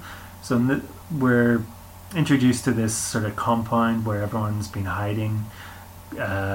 Glenn takes Rick at the end of last issue here to escape Atlanta, where a lot of people are hiding out. This is kind of, there hasn't been many zombies about here, and there's a Deal, usually I think it's Deal in the camper van, keeps a watch, and it's pretty simple for him. It doesn't seem like the massive amount of zombies like Atlanta. It seems to just be 1 or 2, but we're introduced to a whole host of characters. Amy and Andrea, the sisters, and then obviously the main one, Shane. Really cool. The story goes on, and there's just this weird uneasy feeling throughout this issue. To me, like, Laurie seems very happy to see him, but it feels like there's something wrong, and there's some really nice moments in the book without any dialogue as well. I really love to see that. There's a nice scene in the tent where, you know, I think it's like Rick, Laurie and Carl all sleeping together. It was really, really nice human moment, but also there's a lot of uneasy tension, and of course I think it's Deal that kind of tells Rick that you know, Shane kind of has the eyes for Laurie and something might be going on, so that kind of sets up the drama. And then we've got got some nice work with Carl and another girl in the camp, and just like there's a really sweet couple of moments between them, and it brings it all home that what these characters are going through. What I really liked is Shane and Rick kind of talking about the old times, and they're going through their history a little bit, and kind of ramping up that tension that way. One of my favorite parts of the book is where they try and go, Shane and Rick try and go hunting, and it's talked about later in the book that the characters kind of just jump straight into these societal norms, like the women are like cleaning and then the men just go out hunting, and it's touched upon later, which is really kind of interesting to me. But yeah, one of my favorite scenes was they go out hunting and there's a zombie basically chomping on a deer, chomping and slurping and gooing. It's very weird to see like a zombie sort of with speech bubbles like popping out of his head. It's really interesting stuff here, and it's starting to characterize the zombies of this world where they're kind of idiots. This is this is sort of your Romero level zombies. We're not quite 28 Days Later or the like Resident Evil ones. They're the basic Resident Evil kind of zombies at the moment. They're not like the Hunters or anything, or Nemesis at the moment. So this issue is really stunning and sort of setting up. It's kind of ramping up the dynamic and the tension between all these survivors, and if they can really live together. And the last page is pretty masterful, because we've got 3 panels, and it's Rick and Laurie, and he's just like, everything's okay now, hun, and lo and behold, just behind him, just behind the 2 sisters, there's Shane, and it just jumps in on him. And in the second panel, it gets closer and closer in on his face, and he's not got the best look, so you can tell something is happening here, and it's just incredible. And I love that the 2 of them as well, they both have their police uniforms on, so I think that's really interesting to note that they're still men of honor in this world that's gone to shit, basically.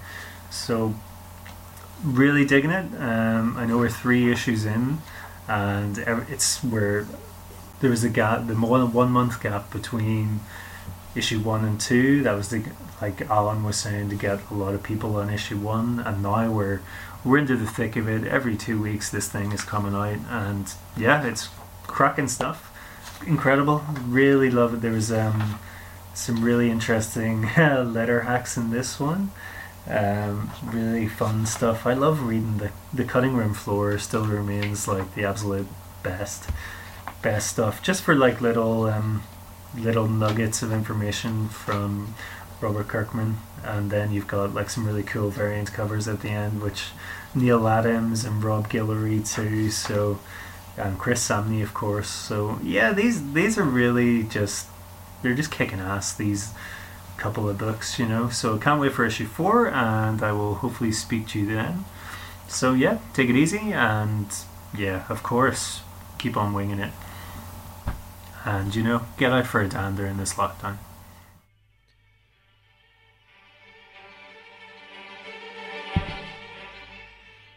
So thanks to Roddy for his latest episode of Dandering with the Dead. I think we're all enjoying Walking Dead again. More than happy to give it another read through. More than happy to read it in colour. More than happy to read it in black and white. Just great storytelling. So we thank Roddy for throwing that in every week. So we always finish off with what we're looking forward to most with this week's pull. So these are going to be the releases that are coming out on the 9th of December. Here's hoping there are no shenanigans with my delivery this week and they actually come out on the 9th of December. But we always pick 3 titles each, so certainly I'll throw mine out there. First of all, really looking forward to the relaunch of a classic Batman imprint called Batman Black and White. So this is a brand new #1 this week. We have Mountainhead #5. This is a series written by John Lees, who was the writer of one of my favourite titles, Sync. And this has been very much a victim of the pandemic in terms of release scheduling. I think the first issue came out more than a year ago. It's an IDW series, really great horror title. This is actually the finale, so very much looking forward to that. And then another one just to throw out, and I'm sure Paddy will be looking forward to this as well. This is Scarentude number 2 as well, which will continue on that awesome Nick Roche story there. How about yourself, Paddy? What are your 3 titles this week? Yeah, I was just having a look at the amount of releases, and if Diamond mess up the delivery this week, I will personally ring them on your behalf. I'm more than happy for someone else to do it. Yeah, Scarentude would have been up there, definitely 100%. Also, Donny Cates is dropping Crossover 2. Again, amazing first episode. Really looking forward to see where he takes the story. He did his normal hyping self and sent out a tweet saying that issue 3 and issue 6 will be absolutely huge, and to make sure you buy hundreds of copies because it's going to be massive. And he tweeted, I don't know if you've seen it, a picture of issue 2 about the missing comic book writers. Yeah, Chip Zdarsky and Scott Snyder. Yeah. And who was it? Brian K. Vaughan found dead or something like that. Wow. Yeah. And then Chip responded to it by going, do you think Scott and I ran off together? Yeah, I've also went for Donny Cates again with Spider-Man 31. I assume it's going to pick up right where King in Black left off, with Eddie falling fastly from a roof. I presume you mean Venom 31. What did I say? Spider-Man 31. I got confused with my next one. Venom 31, and then the long overdue Spider-Man 5 from J.J. Abrams and Son. I think the Son has a lot more to do with this than JJ maybe does. I think they've used his name to get on board, but I know this has been a long, drawn-out series, so I'm looking forward to the conclusion. I think at this stage I'm getting it just so it finishes. Yeah, this is a 5-issue mini series that has been so slow coming out. It makes Doomsday Clock look good, and believe me, that is saying something. But I'm looking forward to seeing how it finishes as well. As bad as the release scheduling for it's actually been a pretty cool story. Bit of interest. Issue 1. Issue 1, I think, was back in July of 2019. It's a long time ago. Mm-hmm. And what about yourself, Keith? What are your 3? I'm looking forward to Origins number 2, getting a little deeper into that sort of futuristic, post-apocalyptic mystery. Who is David and what the hell is going on? So the first issue of that was great. I'm looking forward to issue 1 of Al Ewing's Sword, following Empire. Al Ewing and managing the deep space arm of Shield, and he's assembled a really nice team in order to do that. And then Amazing Spider-Man number 54, which is part of Last Remains. That's really ramping up. Is 12 Toe Maggie this week, do you think? It's not on the invoice. You're breaking my heart. Sorry to keep. Well, at least you've still a couple of volumes of the Goon, or sorry, not the Goon, Hillbilly to read to catch up to you. No, I'm 3 of those. Oh well. At least you've got a lovely big Nightwing omnibus just waiting for you. I do, yeah. Cool. That's going to do it for us this week then, guys. So that was all of our picks going through from the 2nd of December releases. So yeah, as ever, any new releases coming out or any of those titles appeal to you, certainly get in touch with the store through all the usual channels, your usual Facebook, Instagram, or Twitter, or just give us a call. You can find the number on the Facebook page there or on the website as well. So a massive thank you as always to the 2 gentlemen with me. So thank you, Keith. No problem at all. That was a pleasure. Thank you, Paddy. Yeah, my pleasure. Always happy to be invited on. Nice to have you back, Paddy. Nice to have you back indeed, sir. And a massive thanks as well to Roddy for continuing his Dan Rein with the Dead. So that'll do it from us, guys. Take it easy out there and keep on winging it.